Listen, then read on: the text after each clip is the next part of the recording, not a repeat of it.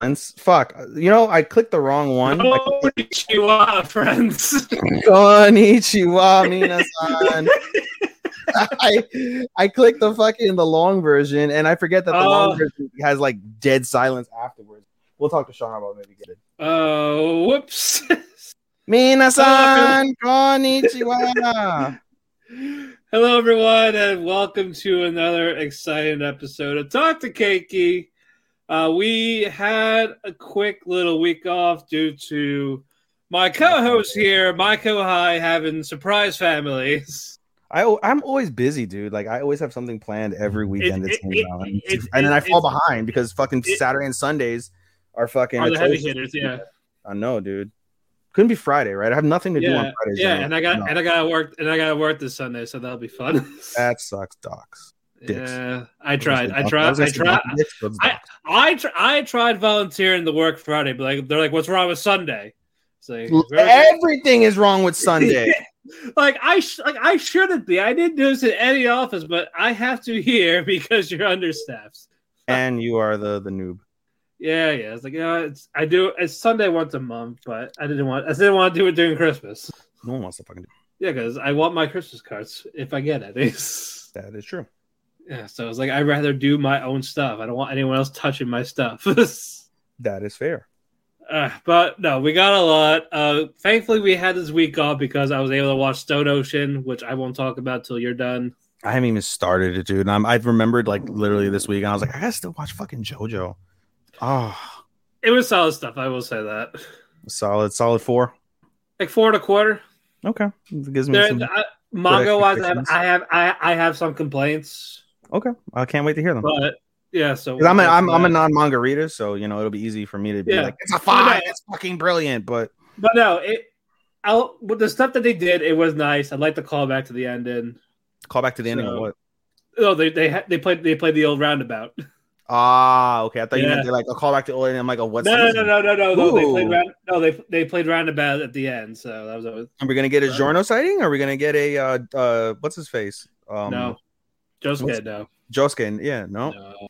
Boo. If that happened, if they showed up, this part 6 would have been a lot different. But the fact that they didn't, it's crazy. Like so you're caught up completely on JoJo, right? Mm-hmm. So. And they don't show up at all whatsoever, right? Okay, so I feel like at the end, like they're gonna like have like the spirits of all the JoJos, the most powerful final fight against like all the spirits of Dios or whatever. Yeah, the most powerful stand with the Golden Requiem. No, crazy, right? Because so because if he showed up, they would have been over. So OP. It is incredibly OP. Fucking plot, bro. Anyway. I had a show done. I watched 2 penultimates before we got on the air. I'm very surprised. Side note that we have no like live viewers since we've been on 4 minutes. Like, have we chased our audience completely away now at this stage? Well, we didn't tag everyone. Well, we didn't tag him. No, but regardless, we're on fucking every channel known to man. We're on all of the W2M channels right now. So yeah, I still gotta make that poll saying who wants to be tagged when we go live. No one, because nobody gives a shit about us, despite the fact we do this for the group. But we care about all of you guys that listen. Well, none of their fucking business. And he lost connection. Here we go. Matt's shitty internet is back. God damn it. And you know what's crazy? As I fill this time right now, is that my other podcast host, Andy, shout out to my boy Andy at MMA for Marks, also on W2M Network. Thank you, Sean. He also has Starlink like Matt. And this never happens with any other like broadcast or not any other broadband company that provides internet. It literally only happens with Starlink. And I don't understand why. I feel like there might be some sort of disparity between StreamYard and Starlink that may cause problems. Like that's gotta be it, right? Like I can't think of any other reason why that's not the case. Can't think of one legitimately. So God damn it, Matt. God damn it. And what is he writing me, guys? We'll let you know. Let's see what he says. Can't blame his cats. Can't blame his new cats on this. We both got kicked out. No, motherfucker. You're the only one that got kicked out. I was just informing the users. My boy Andy at the MMA for Marks podcast. Again, cheap plug. Shout out to my boy Sean. Shout out to Andy, MMA for Marks. Catch us on. Anyway, he also has Starlink in California. Or no, he doesn't have Starlink yet. I'm sorry, he doesn't have Starlink yet. I lied. Sorry, I lied, guys.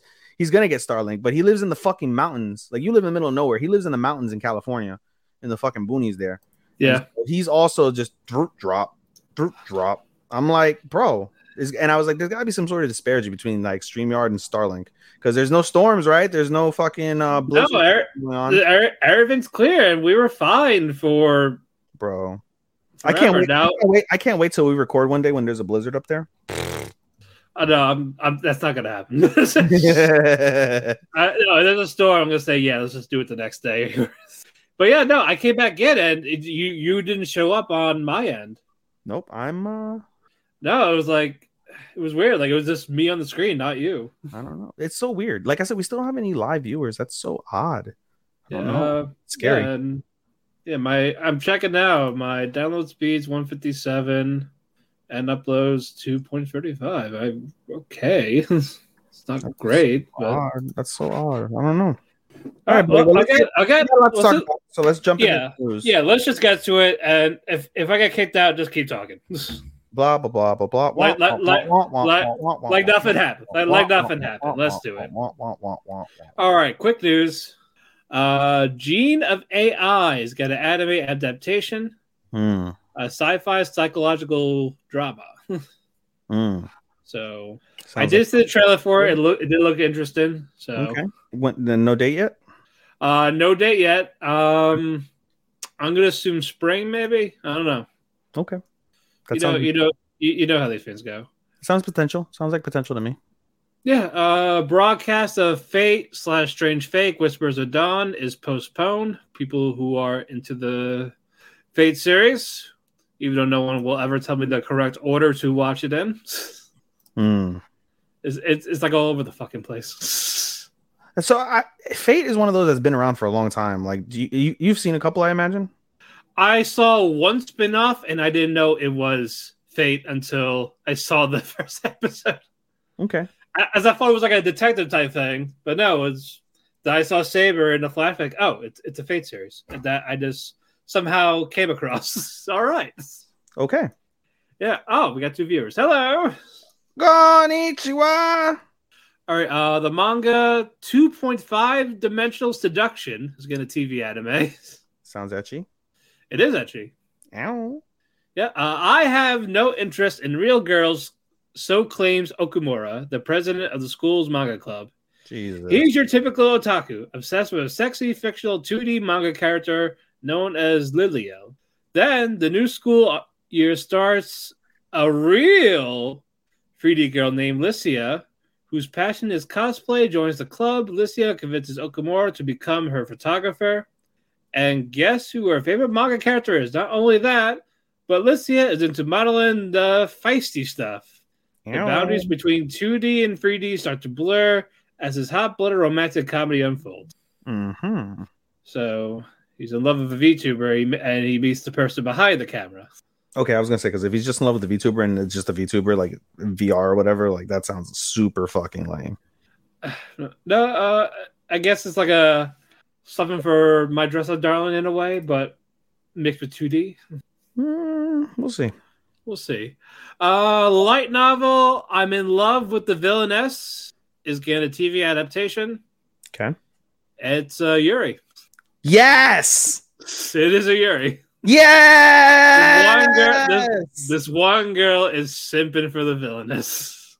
You know, I don't really like tropes like that, but the fact that it's a Yuri, I'm all for it. Annie song singer Ichiro Mizuki passed away at 74. On December 6th due to lung cancer. Yeah, not fun. It's so interesting how that like generation and like even in Japan, a lot of people still smoke in Japan. It's quite oh yeah, they're like heavy chain smokers. Yeah, it's so wild. It is wild, but condolences to his friends. In Asia in general, like there's like it was funny. I was reading one of my Korean pornhwas. It's a manhwa, but it's hentai, so I call it a pornhwa. I was reading one of my pornhwas, and the guy catches his wife cheating, and he just stands outside of like the door while she's getting fucked. She comes out the door trying to sneak out, and like you see, like, oh, did you have fun? And like you see the ground, there's literally 30 cigarettes in like an hour, like 2 hours. He like smoked like 30 cigarettes. Like it's like cancer, bro, straight up.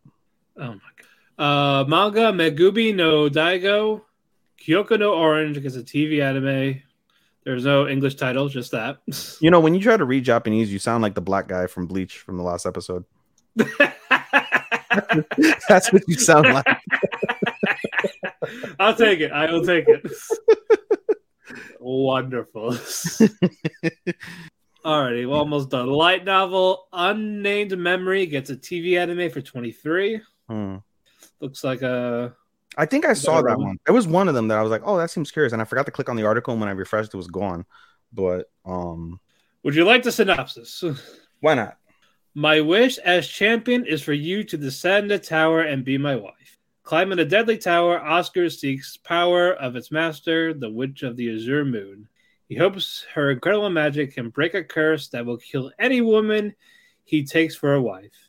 When the prince sees how beautiful Tanasha is, though he has a better idea, since she's surely strong enough to survive his curse, she should just marry him instead.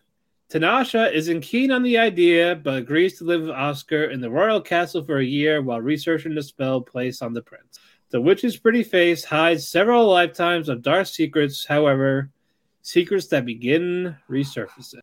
I don't know. That sounds like one that you'll probably watch and try and talk me into. Probably. We'll see.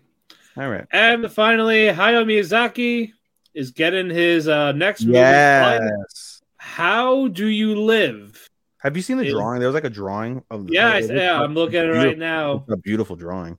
Yeah, this is his last one. It was like 6 years ago.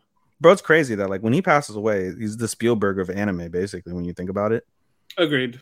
So it's like that'll be such a heavy loss for the world. Oh yeah. The world will be mourning, but it comes out in Japan July 24th, 2023. You get it? You said the world will be mourning, and I was like, oh, when will they be afternoon? Oh. Boom. What is the evening, I guess? I need Sean and I need fucking Starman and his little board. Maybe if I work enough hours, I could probably invest in one. I can afford one. But I'm just like, why? I think it'd be fun for me to have, but we'll it will be fun for us to have. Shit. We can add our own stuff. We can add that on. No, we can add. No, we can add the wow. Or that or that fucking Anya thing. Waka waka shitika. Like, yeah, good job. Wow. I don't know why. It was just funny. Like ever since Sean showed me that, I was like, you know what? Yeah. Let's look at just the clip. Like, yeah, he's just mumbling, and then Lloyd's just like, "Good job, I get it." That's typical children. Yeah, like yeah. It's awesome. Like, good job, good, very good. That's my baby. Yeah. Oh no. Oh no. Should we get to reviews? Yeah, let's get to them. All right. It is your turn. It is always my turn. Peter Grill is pretty lame at this stage, quite honestly. I don't even want to talk about Peter Grill. I gave it 2 stars. I don't want to talk about it. I don't even want to talk about Peter Grill. Just say, who does he fuck? That's all you need to tell us. The latest episode, he fucks. He has to fuck. He's not fucked her yet, but he basically. All right, so I can break this down. So basically, they had like this whole Elven arc where he has to like fucking basically mediate between the two like elf like things, and they fuck him at the end. Cool. Cool. The latest episode is probably might be one of the better parts of this season is basically the what's his face the guildmaster who is Lavilia's father. He's like, I want to break up that fucking bastard Peter Grill and my daughter. I'm gonna break him up. So what he does is he sends Peter Grill on like a diplomatic mission basically to go perform a peace treaty with the what's it called, with the dwarfen village. And as part of this peace treaty that's been going on for several centuries, it is legitimate. You basically have to take this mythical sword that the empire has as kind of like an heirloom, and you have to slice a like glass like a replica of a cicada, and the cicada is like some legendary beast that would plague the elven or the dwarfen village before the kingdom came and saved them one day, and that's how they negotiated the peace treaty when they saved them. Anyway, he basically the guildmaster rigged the sword and like rigged it to be really brittle. And while Peter's practicing, the sword breaks, and he's like, "Oh my god, I'm fucked. The sword broke. Like, what am I gonna do?" So his homie is like, "Hey, why don't you go early to the dwarven village, because it's gonna require some sort of special synthesis that no man can do nowadays. It's a lost art, but they might be able to do it." So he starts asking around the village. Nobody can do it, and then somebody toward the end is like, "Hey, I think the daughter of the head what's it called, blacksmith, can do it." And the daughter is like this really bratty girl, like she looks like a lolly. She's 32, kind of lolly. um and she loves to research, and she hates manual labor. Like she's like kind of into science and shit like that. Think of her as like a knockoff Senku. So they meet, and she's like, "Oh, Peter Grill, I'll be happy to fix your sword, but I need your sperm." And he's like, "What the fuck does everybody want my fucking sperm for?" And she's like, "No, I need your sperm." And he drops the fucking connection again. God damn it, Matt. Anyway, they want the sperm for the for this like special robot or some shit. And so he basically God damn it, Matt, come on. Just ignore that. I know. So she basically, in order to get the sperm out, she brings out a sex robot. Sex robot is quite disgusting looking, and it starts chasing Peter around. Ends up chasing Peter next to a sex dungeon where everything, if you get locked in the dungeon, the only way to get out is to fuck. And so basically Peter fucks up the sex robot. Sex robot goes haywire, chases the girl into the sex dungeon. They have this mythical role. She ends up on top of him in the bed in the sex dungeon. Dungeon closes. End episode. It's a 2 out of 5. This whole series is a 2 out of 5. It's a complete waste of my time, but it's a guilty pleasure. Boruto, on the other hand, though, this season, outside of like the bullshit end of like the whatever arc with Kawaki, them doing like their knockoff on Squid Games has been thoroughly entertaining. I am thoroughly entertained by Boruto this season. So basically, as we mentioned, Squid Games is still going on. Lots more people are dead. They're going through the various challenges, and they find out that one of the guys that's remaining, one of the few guys, we find out through through him being a little shady, as well as Sarada and Kawaki going through the Hidden Leaf like criminal database. He's an outer of Kara, and that's a really interesting facet of that. And so they're trying to basically try and find this like lab that everybody's being like confined to, and along the way they see various traps and things of that nature. But they're hot on the tail basically of this villain. His name is Ogun. Ogun's the villain / scientist that's doing all these experiments.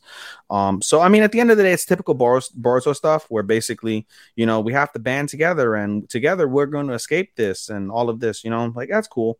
But there's a lot of death, like I said, which is, you know, rare in Boruto. Lots of people are dying, and Boruto is doing his best to survive and everything else. He ends up beating one of the villains, and the villain is like, "Hey, here's my cards. You know, I deserve to die." And he's like, "No, you don't deserve to die." He's like, "All right, well, I'll let you in the secret since you're not going to kill me. I didn't kill those people that you found dead." And so we find out that it was the outer that killed those people because they stole a communication device from him, because they thought that he was a traitor and was working with Oga. They don't know that he's an outer, and he was trying to talk to Code, who's the remaining person from Kara. So I think with this series, when it concludes, it's going to lead into more manga stuff, which is great, because if you have been paying attention to the Boruto manga, Code is a motherfucker. He is a motherfucker. And so I'm very much looking forward to that. But this little fucking filler arc is actually one of the better filler arcs they've done, because not only because it's a knockoff on Squid Games, but because, you know, it brings you back to life or death circumstances. And it's unique in terms of what Boruto normally is, even though it's still, you know, is the typical Naruto band together, unity and such. So thoroughly enjoying that. And I'm done. All right, very good. I got the penultimate of Reincarnated as a Sword. All right. Before that, though, I'm gonna go. They're at another dungeon. It has spiders this time, but in this dungeon there's traps. So because of this, Fran stepped on one of them, and it was a teleportation trap. So now she's separated from the sword. So Fran is with like 2 other random people, and then Shisho is separated with Amanda and one of the crew. And of course, the one where Fran's in is a giant spider boss that sets booby traps everywhere, shoots poison darts at him, and just like she's just getting stabbed with poison needles. Mm. So and she can't do anything without the sword. Of course not. Because the sword is the one with all the skills. Yep, because she's useless. But not yet. Hold on. No. So Shisho's freaking out, it's like what to do. He's going through his whole entire skill list, and he does a summon thing. Mm. So because of this, also he reveals himself as like his own sentient, that he's sentient as the sentient sword right in front of Amanda. Mm. She's like, "What the fuck is this?" Like, nah, I can't explain right now. I gotta go help her. I gotta go help find Fran. Mm. And then he uses the summon spell. He summons this wolf, and it's gone crazy right away. So apparently, to calm it down, you have to give it a name to bond with it. Mm-hmm. So he named it Jets because again, he was in a hurry, and because this wolf is he's ready to go, ready to listen, and starts tracking Fran down. On the other hand, Fran's getting weak, and she starts fighting on her own. Like she's like, I don't have a sword, but I got these fucking hands. Let's go. Mm-hmm. Starts like punching these spiders, kicking the eggs, and she's about to go attack this boss. But eventually, the sword, he's glowing fire, shots through, stabs the spider queen. Didn't kill her. This guy really like cut her by the side. The spider retreats for now. They reunite, talk about how he's proud of her for like fighting on her, even though she was on her own basically. And Amanda's like, "You explain now with the sword." Mm-hmm. And she's just considered an intelligent weapon, and she's never seen one before, so she gets all excited about it. Everyone regroups for now, and then they hear the spider bitch screaming at the top of her lungs. And the episode ends with this giant white owl descending down. I don't know if it's a summon or what's the stitch. What's good? Have you tried to look at like I guess what that would mean? Hey Google, what's the significance of a white owl? On the website thebirdguide.com, they say the white owl represents good luck. Do you want a little more context? No, thank you. There you go. Okay. All right. Very, very good. Thank you, Google. All right, but I got one more episode on Wednesday next week. Mm-hmm. Even though it's already done, we just get a week late. Right. So I might just find online or just wait. Alrighty, Bibliophile Princess. I had to pay attention more to see what the fuck was going on, and I know what happened basically. Basically, Christopher's original fiance is back in the picture, and because of this, they want Eliana out. Mm-hmm. So everyone on this fiance side is like, hey, you should leave. Like the Bernstein name is a burden. You can go fuck off. Like this little girl Sharon is the one that's telling Eliana this. Like, hey, just leave. Mm-hmm. It's like, what the fuck you.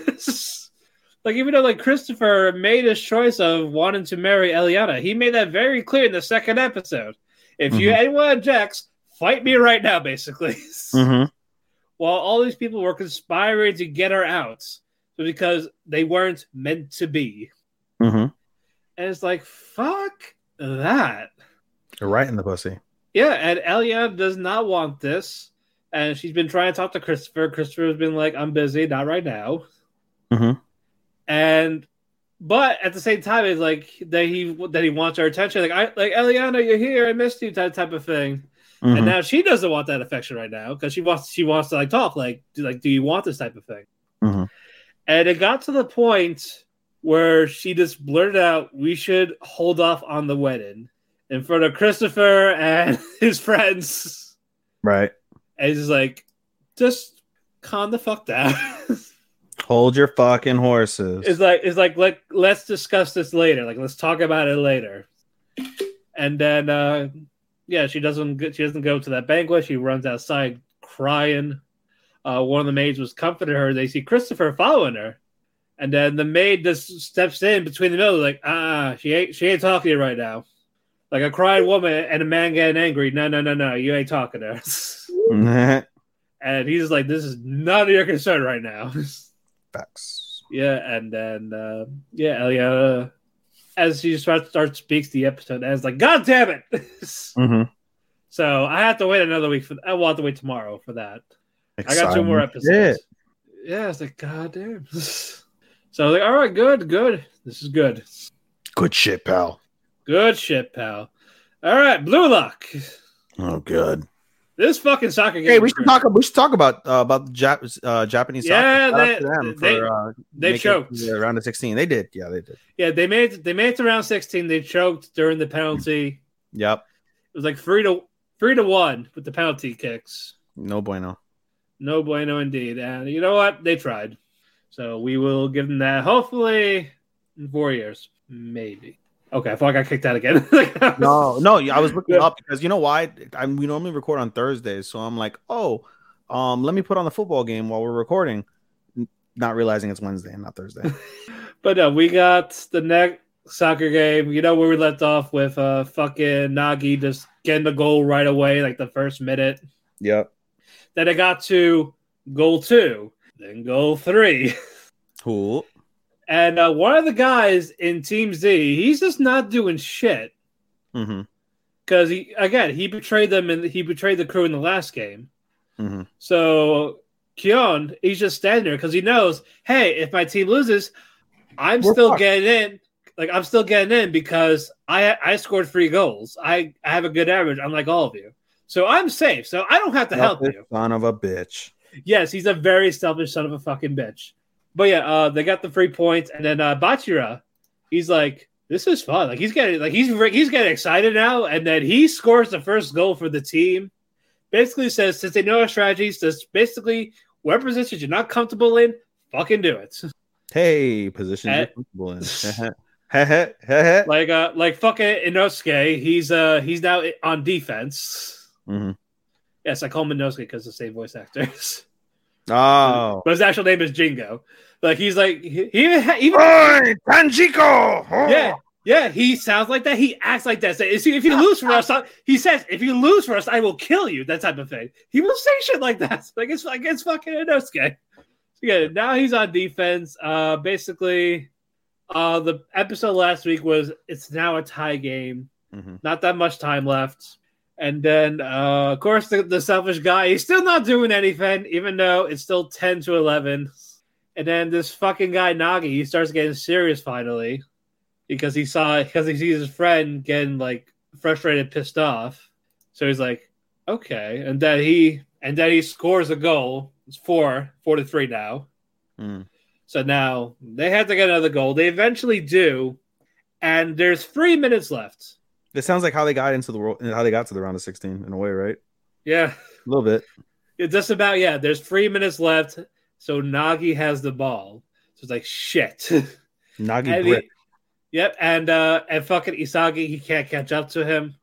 Like, he had a plan to try to get around him, but no, he turned it around. Mm-hmm. And this selfish guy, he tackles Nagi just to get a red card. So he's out of the game. But basically, he basically bought them time. Because if he kicked the ball, it would have been it. Game over. Yeah. So basically, he saved them for that. And then you get a little flashback of him. Like, he was very happy with soccer. Like, he had a group of friends that he played soccer with. But the fact that he was too serious about it, they're like, this is not fun anymore. Oh, God. It's not fun anymore. No, it's just like, dude, you're like, we're playing for fun. Like what the fuck? Like, yeah, we lost. Big deal. We try again. We try harder. There's always next time. He's like, no, it's not good enough. It's not fun anymore. Yeah, pretty much. Oh, God. Yeah, and then basically, it's time for the penalty kick. Mm-hmm. They were figuring out who this guy was going to pass it to. Like, was he going to pass it to Nagi or the not intelligent guy? But no, he kicks it to the goal himself, but the goalie just catches it. Yeah. Like, the hand out, like, just in time.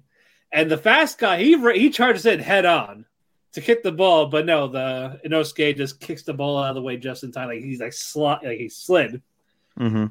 And now Isagi has it. Credits. That's it for that one. Okay, very good game. I'm happy with it. Moving on. Do it yourself. Yay, I like this. I like this. We also had a penultimate of this, but before that, we picked up where we left off. Someone took all the stuff they took all the supplies that they saved up for. So the crew, they're all upset about it, obviously, because again, they worked so hard on saving up money and all this. Mm-hmm. So they're all like, let's just go home for right now. Serafu, she's like speechless, hasn't said anything during the club meeting, the walk home. Jabako, she goes to Miko's house and she says, Jabako. Jabako. Yes. And then, she tells Miko what happened. So Miko, the tsundere, who's like, fuck you, you're my childhood friend, to Serafu, she goes over to the house, tries to comfort her, like cheer her up, that type of thing. And they find out Serafu passed out all because she was daydreaming. Basically, she's optimistic. She's like, wait, how did I get home? Magic. Like, you walked home. Like you walked home. Like, I did? Shit. Wow, that's some crazy drugs, I'll tell you what. Yeah, I was like, what the fuck are you thinking? And that must have been a hardcore La La Land dream there. But no, basically, yeah, she's daydreaming about, they're gonna find supplies again. They're gonna start back from where they were.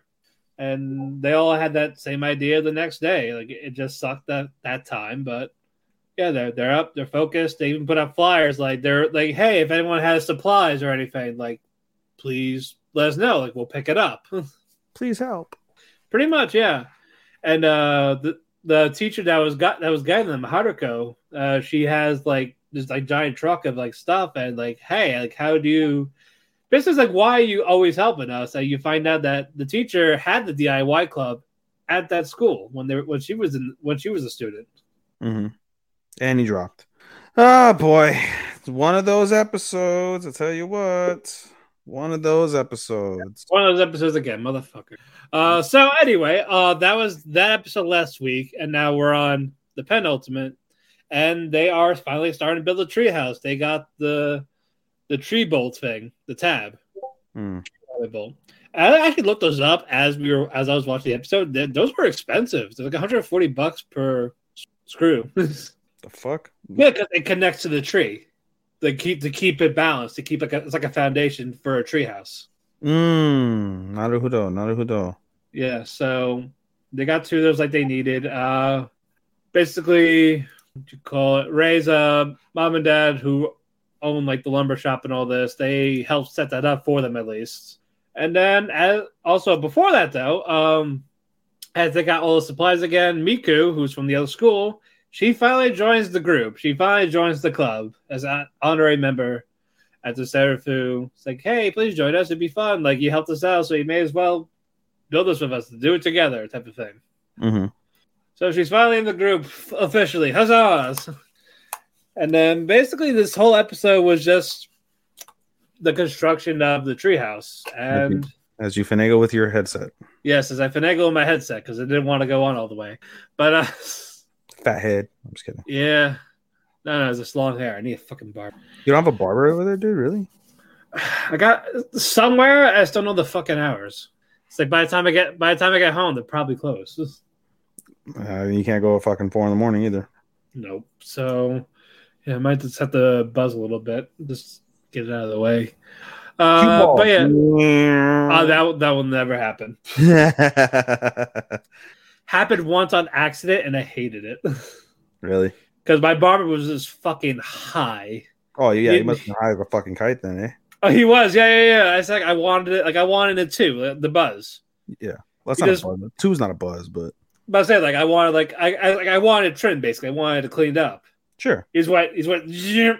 I was just like, that's not what I want. That's what you got.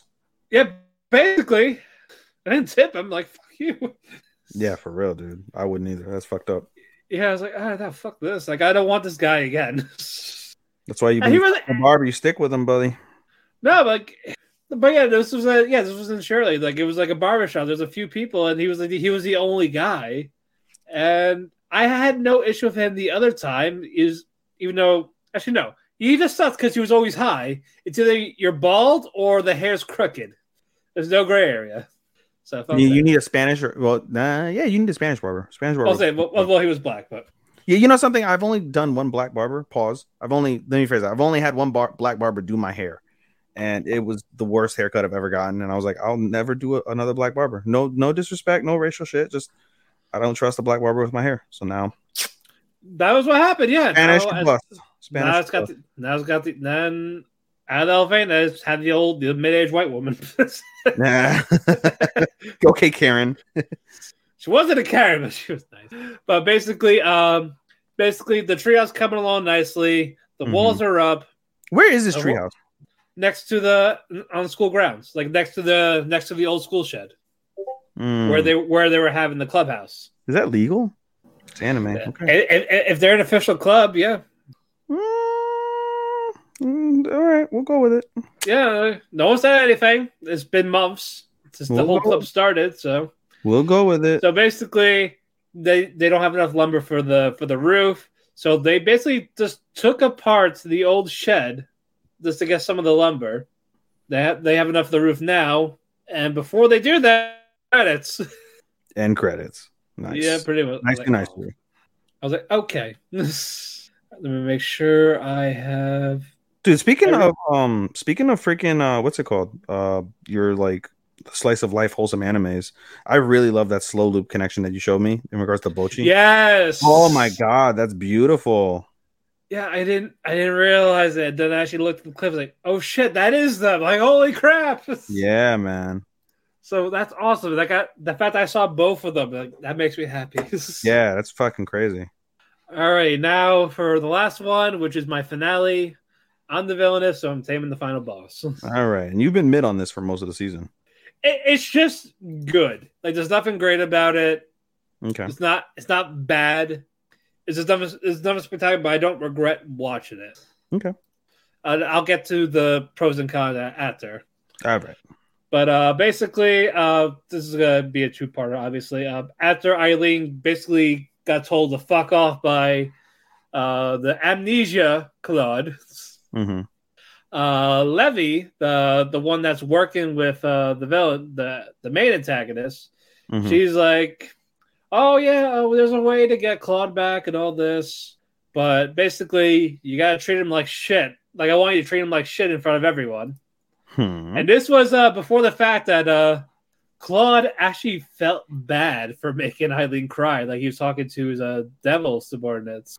It's like, maybe I should actually take her to the ball. Maybe. That would be useful. Yeah. Yeah, so he doesn't have his memory back, but it's just more of... Sorry. Okay. Yeah. But basically, then they went to Eileen's place. They sent her the dress. Like, guess what? You're going to the ball. Like, what? Yeah, here's your dress. Here you go. Like, what the fuck? All right, I guess I have so much for staying in and watching fucking movies. Eh? Yeah, basically. And during the ball, Claude was telling Eileen, like, I love you and all this. Aww. Even though it was like, he's not fully, there's like no full memory yet. But where's their kid? They had no kids. They had the kid earlier in the year, in the season. No. At least they had like a devil kid. No. Didn't you say they were like taking care of a child at some point? No. What? Yeah. Okay. There's a child. Maybe a different show, but well, sorry. It's okay. Yeah, there's no child here. Levy, of course, butts in the middle of calling Eileen, saying, "Oh yeah, Eileen had this affair and all this shit." Basically, it's, hey, I have one of the demons in prison. If you don't lie to him, I'm gonna go kill it. So yeah, it's this Raven Almond. So Eileen was playing the character. But Almond, he jumps in the middle of them, like, no, like, Claude, don't listen to her. He's lying. This is what really happened, and the bird got shot. So Claude is like freaking out. All this, like, it kind of triggered something in him. He's like half memory type of thing, but he teleported out of there. And of course, the fucking villain, Lilia, she meets him and erases his memory again. But puts him in a coma with the demon instance. So he's knocked out. He's unconscious. Sweep. Eileen's in jail. And so is the other guy, that one that told him to betray them. And that was the penultimate. Now we're in the finale. Okay. Eileen eventually escapes. Levy asks for forgiveness. And he has a spell in his eye, like a crystal in his eye, that could reduce the spell that Claude's in. So he like rips his eye out to give it to her with the gem. Okay, fucking Naruto and Sasuke and fucking Basically, Itachi and them. yeah, basically. So basically, Eileen and Livy they go to the castle. Lily is there. Lily and Eileen fight. They have this sword fight. Mm-hmm. First, Eileen wins. Again, for now, as Levy goes for the thing to go to get to the door, to get to Claude. But now Eileen's losing, and Claude is back. He has his memories there. He's pissed, and they arrest she's like, you're under arrest for trying to kill me and all those other people. How dare you? And then Lydia's like, who is going to believe you? And then fucking Claude's brother, the dick from earlier, Cedric, he's like, oh yeah, she totally did it. So I was like, whoop whoop. So so now Cedric and Lilia are in jail, living their happy together lives in jail. And Eileen and Claude, they have their wedding. And it's a nice, it's a happy ending. So that's the end of the series. That's it. All right. The pros are I like how it's animated. I like the characters. I love Eileen. Claude is fun. I like the chemistry between them. The downsides were the last episode of the arcs of these little 3-parters. Mm-hmm. They're quick. They feel rushed. Mm-hmm. So that was an issue for me. It's a very weak 3.5. So like a 3.25. Yeah. I was gonna say just 3.25. Yeah, it's a 3.25. All right. All right, let's do togetherness. Togetherness. Yes, let us join together. All right, let's go. Let's go with Love Flops. Love Flops is definitely it isn't going the way we thought it, for sure. No, but it's not bad. It's not. It's unique. Honestly, I've never seen that before. No, yeah. Basically, we picked up where we left off with fucking what's his name? What's his nuts? Asahi. What's his nuts? Asahi. Yeah, he's in his room. He's all basically he's recollecting everything that he just heard, like how his life is a lie. Yep. All those few months was nothing. It was just a day. Yep. Well, no, you didn't explain how it cut off, and then if it went to freaking he woke up the next day like normal. Yeah. We didn't talk about that. So he wakes up the next day like normal, whatever. His mom, there's no girls in the house, but his mom is there. No, we talked about that. We talked about that last time. Yeah, we did. Oh, okay. Well then, we didn't talk about last week's. Everything fucking just like bleeds into shit nowadays. I feel like I've been so behind. Yeah, and now this scientist is at Asahi's house, and she's explaining what's going on. Like, hey, Aoi is fucking up everything. Yep. In this metaverse type shit, like no one is relying on their AIs, basically. Yep. Like powers are off, AIs are disappearing. The world is ending.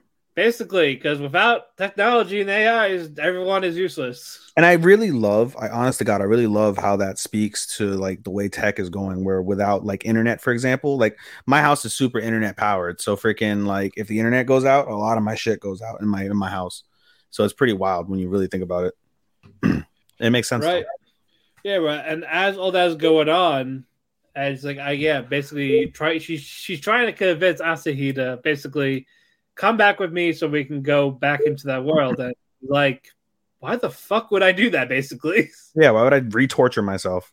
All of that, and it's just first, Feniman, is that her name, or Yoshino? We'll call Yoshino. Yoshino. Yeah, Yoshino.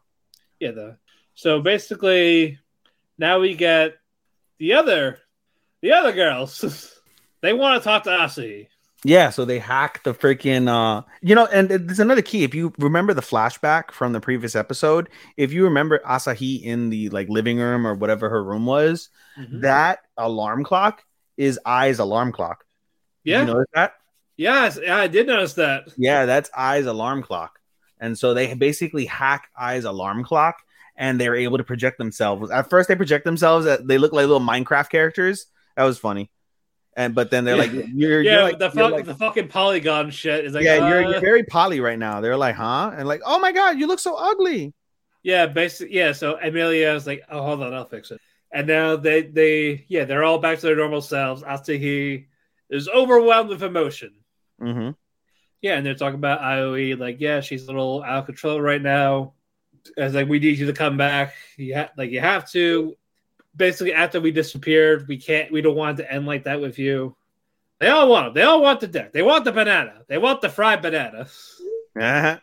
So this kind of he has a lot to think about now. Mm-hmm. But it's like, oh shit, we gotta go type of thing. Mm-hmm. So yeah, they disappear for now. Yoshihiro's like, come with me or not? And then he's like, I got to think about it. And she's like, well, fuck you then. Like, right? Like that this has to happen now. So and he thinks about the world in 5 minutes. Yeah, pretty much. And then as she's about to get on her bike, he's like, oh, wait, I'm coming with you. Yeah, because he gets that flashback. He gets another flashback of him and I.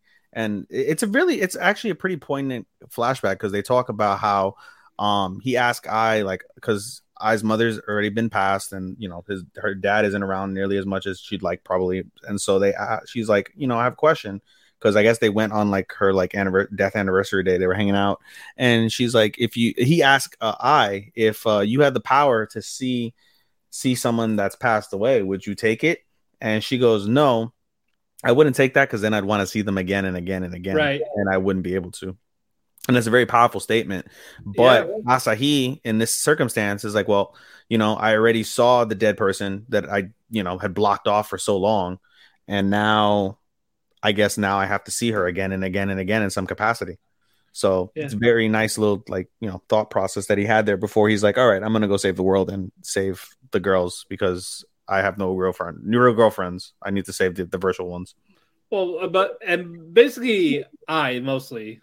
Yeah, because she is Aoi, yeah. Yeah, it's her brain. Yeah. Yeah, basically, it's mostly for her. So he gets on. Yeah, they're in like a secret hideout. No, not a secret hideout. So as part of the flashbacks, they're at like a house. We find out that the house that they were at was a beach house. We find out that Ai's father, when he quit the company after I died, he sold their normal house that was in the city, and then he just went to the other beach house, and he just confined himself in a secret room. So then they go into the secret room, and it's basically like a mini laboratory that he set up, including an AI table, basically, as well. Right, and then he lays on the table, like basically this is our one shot at this. Yeah, like, and I'm not gonna lie, it's very risky. It's not the same. And he's like, well, am I gonna die? And she's like, well, no, but it's like, but you might not come back, type of thing. It's sketch. It's pretty sketch, bro. What do you say? And he's like, all right, let's do it. I trust you.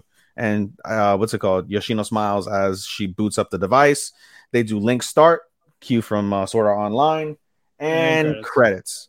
And as of our recording, the new episode dropped. I have not seen today's episode. I haven't either. You haven't? Okay. So we didn't watch today's episode. This is Wednesday as we're recording. So we didn't see the first episode of part 2 of Eminence. Instead of getting a break, they're just like, fuck it, we're just going full retard with it. And we didn't see the new episode of Flops, so we'll report on that next one. Alrighty. Moving on. Gundam. I am loving Gundam, dude. I am really so happy that I picked this up. Yes. And we got, like, officially it's going to qualify for a season and year. We have the 12 episodes, but it will end January 8th, but we'll be able to grade it regardless. Mostly, yeah. We'll be able to grade it. Yep, and the other half will be in spring. So again, it qualifies. It qualifies for next year as well. Yep. How about that? How about that? How about that? But what's that fucking guy's name? Which one? There's a lot of them. There's a lot of that. A lot of men. Gee, so which men are you talking? Shadiq. Okay. Yeah, fuck that guy. He's such a mystery because he's the childhood friend of Miorine, and he's super sinister, but he's got a really like smooth charm to him that makes you not hate him nearly as much as you probably should. You're right. Yeah, it's just his presence is friendly. That's the issue. Yeah, he's super friendly. He's definitely the guy that like, I love you, bro. You're my best friend. And stabs you in the back. Basically, just fool. And how do you feel about that duel? The 6-on-1. Yeah, like that whole like basically you got to take out the captain too. I like the concept. Are you talking about like duels in general? No, I was talking about that actual fight. It was a really good fight. Basically, Shadiq challenges Suleta. Yep. Basically, and it's not just a one-on-one challenge. It's a team challenge. So it's 6v6. Yeah, basically, captain falls type of duel. Yep. If he wins, he gets control of the company. Yep. Like he has his name on it. That's like the main shareholder type of thing. Yep. What was Mercury's stipulation? Like it was not Suleta. It was Miorine. Miorine is one who she basically hers was stay out of it. No, it wasn't that. It was kind of. It basically in the previous episode, toward the end of the episode, they had changed the school bylaws where you had to have like safety testing in order to start your own company, and that's not possible with Gundam because of the fact that what's it called? It's Gundam, It's Gundam that's deadly to normal people except for Suleta. So because of that safety test, they couldn't start the company, and they're like, "You changed that, didn't you?" And he just like he didn't say anything, but that confirmed that they changed it. So he's like, "If we win the duel, then you're going to change the laws back to the way they were, so we can start our company." Okay, and so you get the duel happen, and you get. I forget, is it Grassley? Are they Grassley House? I think so. Yeah, they're Grassley House. So basically, Grassley House consists of Shadiq and like his little like harem that he has. But the harem is actually a useful harem. They're all like top tier like gunners. They're mobile suits. Yeah, they're top tier in their class. So there's Shadiq and 5 other girls that are super top tier, and then you have Miorine. I'm sorry, you have what's her face? You have Letta. And then basically House Earth, who are trash. And so and she tries getting a Jetark, and he says no, basically. Yeah, Jetark says no because he's listening to his father. And then soon after that, his father's like, "I'm pulling you out of school. You're gonna get a job." It's like you're disappointed because you keep losing duels. You're making a mockery of me. Yep. Of the family name. Yep. So why are you there? Yep. And we find out in the next episode he ended up running away, and he's like some random job, and his name is Bob now and not Guel. Yeah, and we'll get to that in a bit. But now on to the duel.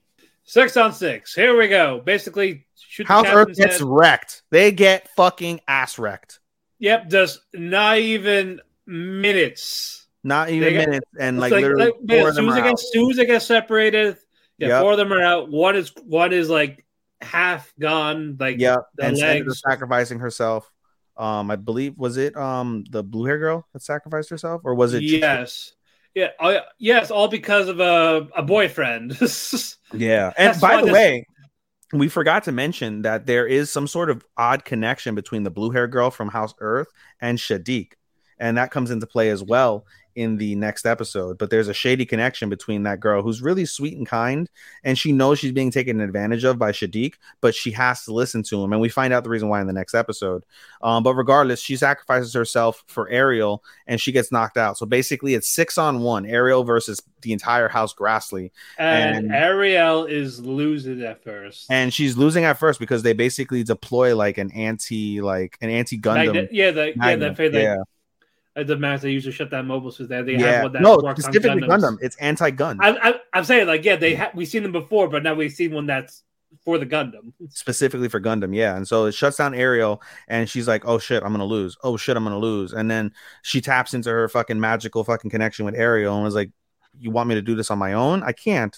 Okay, if it's for you, I'll try. And she basically manually powers the Gundam up until it's able to break free of the anti-gun net, and fucking Ariel's manually one by one taking out these top tier fucking gunners from House Grassley. Takes them out. Ends up being, I believe, was it 2-on-1 or 3-on-1 toward the end? I believe 2. It's 2-on-1, right? So it was 2-on-1, and we forgot to mention it wasn't 6v6, it was 6v5 because they couldn't get Guel.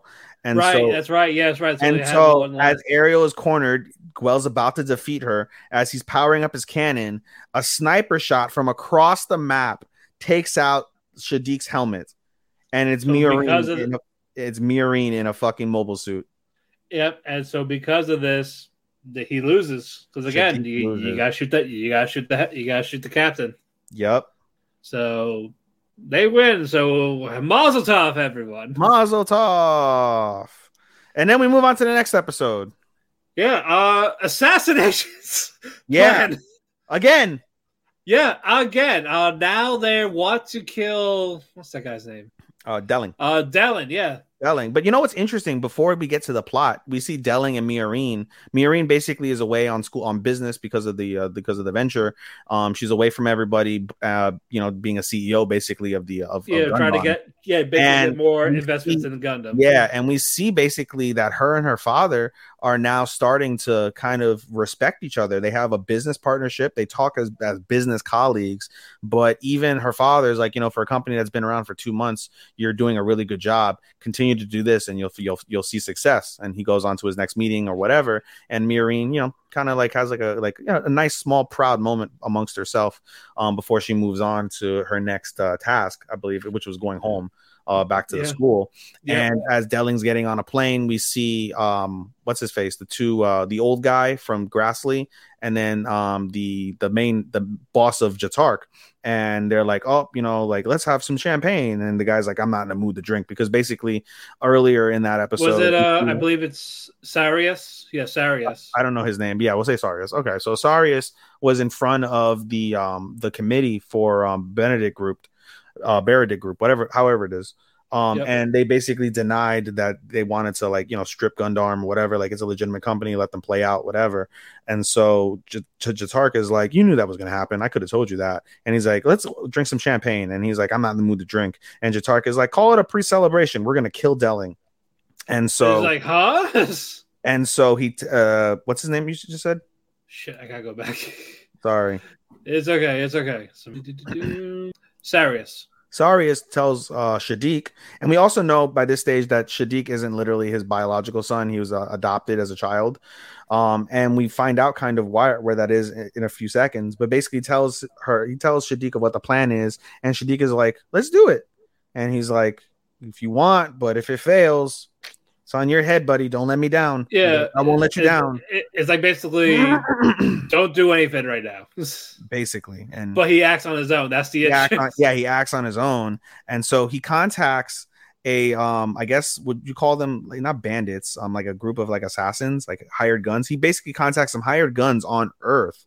And it's like a big black dude and like a few other people, and they're all a couple of girls, and they're living in a busted school in what looks like Japan, like a busted middle school or high school, and they have crops and stuff growing, and they're like, oh, Shadiq wants to talk to you, and he's like, oh, we're gonna hire you to kill them, blah blah blah blah, and he's like, all right, well, we're not gonna do it unless you secure our ship and secure an escape route for when we're done the deed. I'm not gonna agree to it until I see the plans. Okay, no problem. And as Shadiq exits the conference room that he was making that call in, we see the same blue-haired girl. I forget her name. I could probably see if it's on here. Give me one moment. Gundam. The girl is also Nika.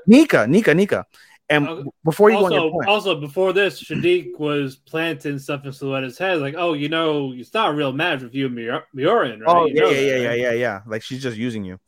And that she's using you to get out, basically. Yeah, basically. And so she's like, no, she's not like that. Whatever. So he plays that off. That comes into play momentarily. Yeah, we'll get to that later. We'll get to that. But as Shadiq is exiting that conference room, we see Nika on the side, and we find out that the man that Shadiq hired to be the hired gun is the father figure of Nika, because she was also one of those war orphans, and this guy takes in war orphans and stuff. And so he basically sent her over to the school. And so she's really upset because she overhears what's going on, and she knows she's being used by Shadiq. But at the same time, it's basically kind of the bidding of her father, who's the father figure on House Earth for that. So she's really, really conflicted right now, which is very interesting storytelling. And so as Ariel is, after that conversation with Shadiq, she's leaving the nursery because Miorine put her in charge of the nursery while she was on her business trips. We see somebody pop up. And who is that, Matt? Ellen. We see Elon come over, and Elon is, we find out later on, obviously it's not the original Elon. He's dead. Yeah. He's been killed. And it's not the twisted Elon, but the guy is almost as twisted as Elon. And he starts seducing. Yeah, like putting the moves on her. And of course, Letter doesn't know jack shit about nothing. She's like, she runs away. Yeah. but then basically repeats the same thing that Shadiq said, like, hey, it's a sham marriage, we should go on a date, whatever, blah blah blah. And so she runs away, and we see basically the guy's like, oh well, that didn't go out as planned, but just a little bit more of a push and we'll get to where we need to be. And so she starts running towards the greenhouse, and she sees these two guys there. As they tell them to get out, she doesn't know who they are, but they were Murins. Murien is back. She hired two greenhouse attendants, basically. And then she's like, oh, I saw Elon. And Elon said, whatever. And she's like, he wants to go on a date. She's like, okay, go on a date with him. Huh? Like, yeah, I hired Elon too. He's got experience with Gundam, and you can't be the only test pilot. And slowly but surely it starts to creep in the reality of like she's not needed. She's not needed. Like, she doesn't care for her in the same way that basically she just wants the Gundam. It's not that she wants the Gundam. It's that but basically that's all she cares about. So she wants someone to pilot the Gundam that can pilot the Gundam. She doesn't see the value in Murien's friendship. And there's basically like at the beginning of the episode, we see her talk about wanting as part of her like friendly wish list or whatever to exchange keychains, and she wanted to give Murien a brother or sister keychain, and she throws away the keychain, runs away, and she's just extremely upset. And Murien's just like, yeah, whatever. Oh, by the way, we're getting Ariel back, and you should come because you love your Ariel, and it's been 2 weeks since you've been without her, so come on with me. But we see her run away. She's upset, and I think that's it. Yeah, pretty much. Yeah, that's where it ended. Yeah. Good stuff. Good storytelling. And now we're going on hiatuses because of fucking other. Yeah. So basically, 2 weeks, the penultimate, and then 2 weeks after that is the finale. Mm-hmm. So we'll be done in a month. Hooray! All right. Raven the Inner Palace. Another show I love. I absolutely adore Raven. This was a nice one. It's so good. It's getting deeper too. Yeah. Ryu. She wears other outfits. Ryu. That's her name. The consort. Ryu. Ryu Jusetsu. Jusetsu Ryu. Just call it Jusetsu. Consort. Fine, call her Raven Consort. That's fine too. I'm gonna call her Jusetsu, but you call her Raven Consort because that's what she is. Oh yeah, Jusetsu. She wears other outfits besides the consort outfit. Well, she's done that throughout the season though. That's not really anything breaking. Like if she needs to do investigations and stuff, she'll put on other outfits. Yeah, that's what she puts on too. It's like, what? Actually, it suits her. It does indeed. But yeah, take it away. Are we starting from just the last episode? Yep. We're gonna go episodes back. I feel like we have to go episodes back, but I don't remember the previous episode. No, we talked about that.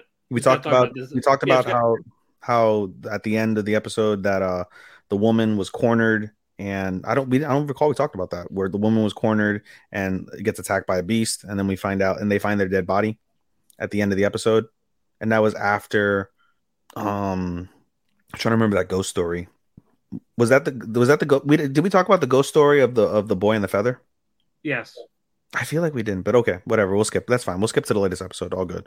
So the latest episode, basically, word is going around about the murder of the girl. Her throat was ripped out of her throat was ripped out of her neck, and word gets to Jusetsu. Jusetsu is like, like interesting, and starts asking like different questions. Nobody could really give an answer. Just that the woman was one of the ladies in waiting at the Magpie Palace.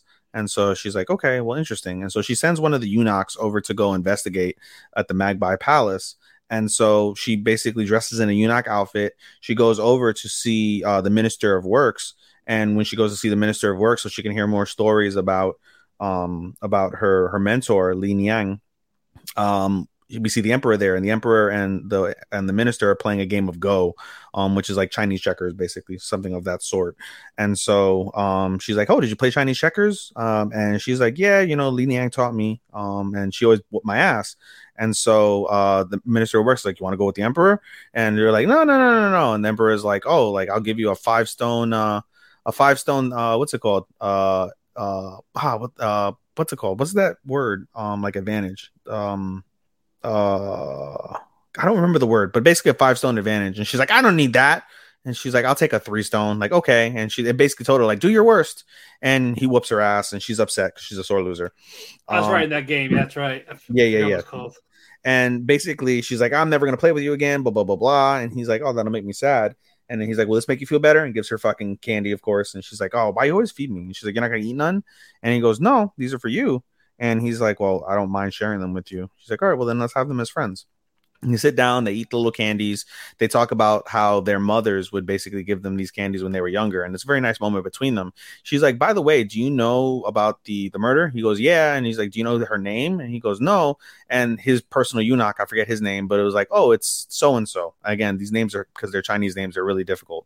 So we're not going to try and butcher them. So basically. Yeah. Also, it was because of the essence they had, like the sense. No, I was going to get into that. That's how she puts the pieces together. That's how she puts the pieces together. Gotcha, so she's like, oh, like it's this name. Okay, interesting. And it came from the Magpie House. Okay. And then they're like, oh, how is the Magpie consort? Like, oh, she's still bedridden. And then the emperor's like, yeah, her brother fell from a horse and died, and she's been extremely grief stricken and has been in bed ever since then. And she goes, does she burn a lot of this incense, what you just mentioned? And he goes, yeah, in mourning. And she's like, the lady, and she puts two and two together and was like, the lady that visited her that dropped the shawl a few episodes ago that was asking to basically raise the dead, and she's like, I can't do that. That was the Magpie consort dressed as a lady in waiting instead of the consort herself. And she's like, and so after her eunuch gets back with the investigation, they're like, oh, we found out, like, you know, so and so is there, like she's bedridden, blah blah blah. And she's also taken interest in one particular eunuch who's always with her at all times. And she had the mute lady draw her, because she's a really good draw him rather, and because she's a really good drawer. And it's the owl. And Jusetsu immediately starts shaking, and she's like, she wants to go and like investigate herself, but she's like, no. She sends the eunuch back. She's like, continue the investigation, don't push too deep, come back by nightfall. So it's around nightfall, he's still investigating when the owl finds him, and we presume knocks him unconscious. We don't know if he's dead yet, but basically knocks him unconscious. He doesn't come back by nightfall. Jusetsu's worried. Jusetsu runs after him, and so does Juju runs after her. And Jusetsu falls, and Juju's there to pick her up. And around that time, the emperor, of course, happens to be making just a random walk, finds them, and asks if she's okay. And Jusetsu starts to come clean. Oh, and I skipped the part before we get to what she comes clean about. As the emperor was leaving for whatever errands he had to run, the minister realizes like there's feelings between the emperor and Jusetsu, and was like, you know, love will lead you astray. It basically gives her an ominous warning. Love will lead you astray. And you know, when you are basically telling her like, yo, like you're becoming weak, basically is what he said. And that's what Jusetsu realizes, because throughout the rest of the episode, and in the previous episode as well, she starts realizing like the company that's around her. Before, it was always Solace being alone and having no connection. She's not used to this. And she's not used to it. And now she's got a lady in waiting. She's got 2 or 3 eunuchs as well. And she's got attendants with the mute woman and somebody else. And is befriending the emperor. Yeah, and is befriending the emperor. And so when she comes clean to the emperor, she's like, you know, like, hey, like, I told the eunuch to go investigate for me. And the guy he's investigating is someone who's out to kill me. And I feel helpless because it should have been me to investigate. I shouldn't have sent him out, and I'm becoming weak. And the emperor, to his credit, was like, you know, you have to realize you're a 16-year-old girl. Like, you know, it's okay to be weak. It's okay to depend on others, because that's what friends are there for to do. And she gets upset, and everyone's crying. Like Jusetsu and the boy are crying. And she's like, you're going to the Magpie House and Magpie Palace? And she's like, yeah. And so the emperor is like, I'll accompany you. And so they go to the Magpie Palace. The emperor's eunuch demands they open the door. They lead her to the Magpie consort, the Magpie consort's bedroom. There's a strong sense of incense, and there's a strong sense of something else. And normally when there's a strong sense of something else, it's blood. And so as the curtain opens, when you see the Magpie consort all disheveled, the curtain opens further. The owl is next to her, and the owl lets a sinister grin to end the episode. So I can't wait. Cannot wait. There's gonna be blood. Oh yeah. And there's gonna be revelations. And I think I missed another piece as well, because I didn't write this in my summary of it when I wrote about it the other day. And that basically both the emperor, not both, I'm sorry, just the emperor, as he's talking to the minister, says Jusetsu was chosen when she was 14, or I'm sorry, when was Li Niang chosen? It's like, oh, when she was 14. Like, oh, that's kind of late. Jusetsu was chosen when she was 6, right, to be the next Raven consort. They're like, yep, she ascended to the which is pretty wild when you think about it, considering how old she looked. She ascended to the throne to the consort level at 22, and every 8 years, basically, once you appoint a official replacement, you get 8 more years, and you die after that time. So she died around 30 years old. Jusetsu took the throne at 16. In theory, that would leave her until she's 22. I'm sorry, she took the throne at 14. Yep. And so that would leave her until she's 22. Sorry. Yeah, so 22. And so she's only got 6 more years to live based off of this. And the emperor is very concerned because he really wants to break that curse, that spell, that demon of the Raven within her. And so that's a very telling piece as well from that standpoint. So alrighty, moving on.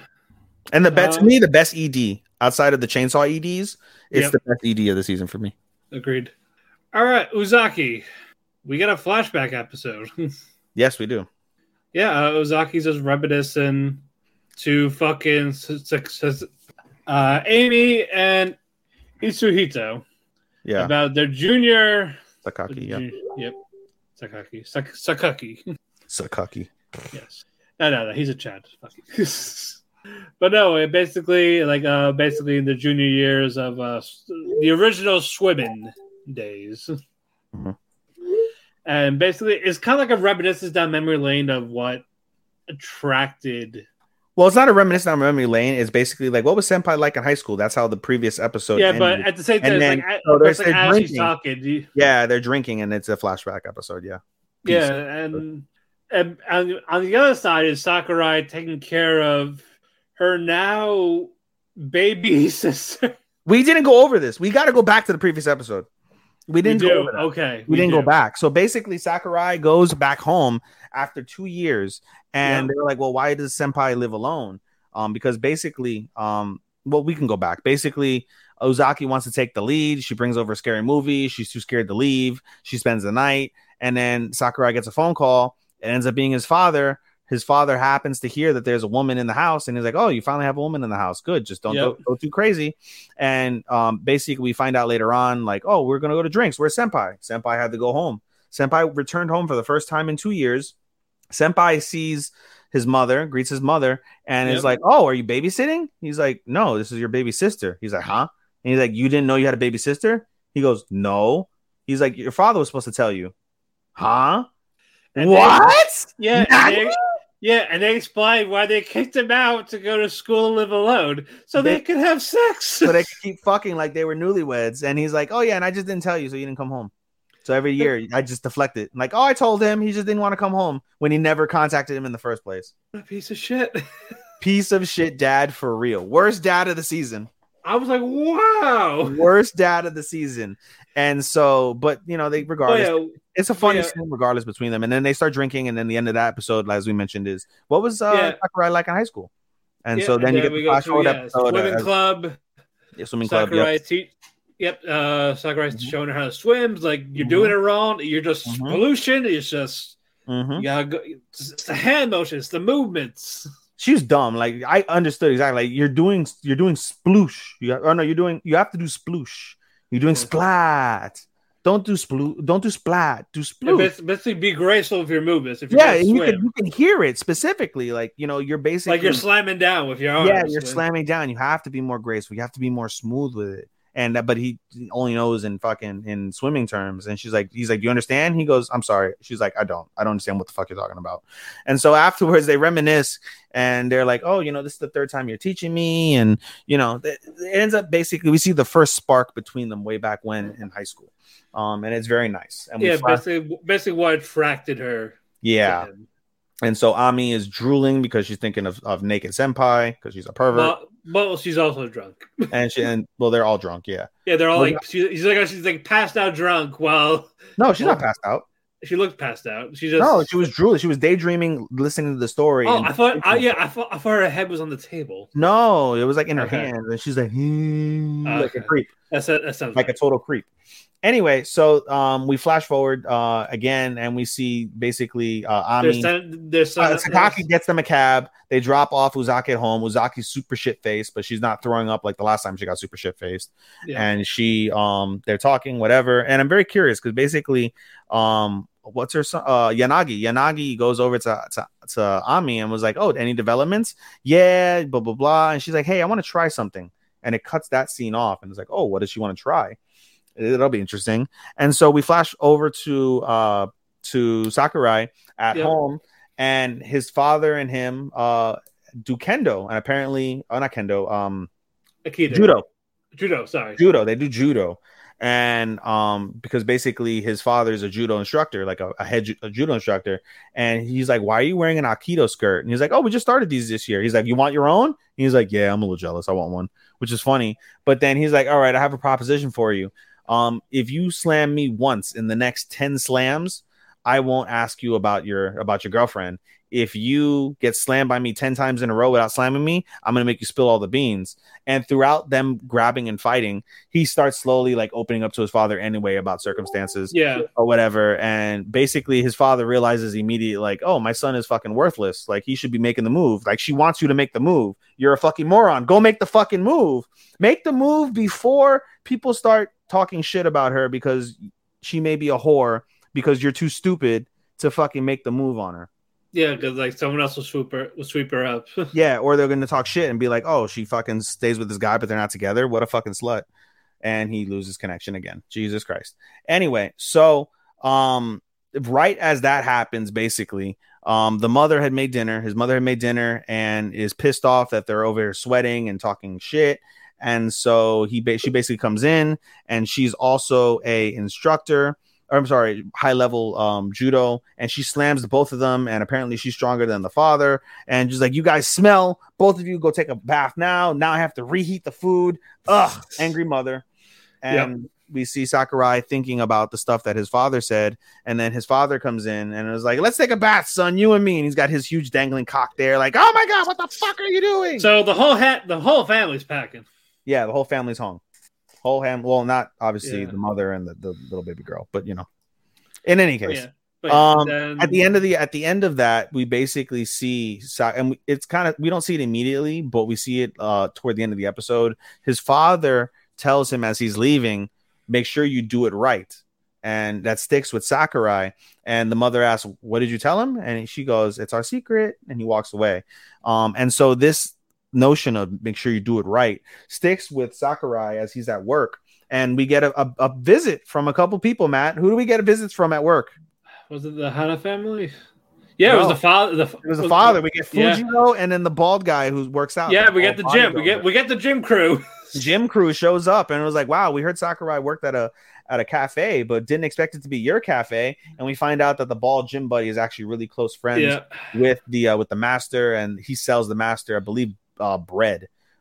His company sells him bread that he sells at the store, and he's like, "Oh, I haven't been here in years, but we're close."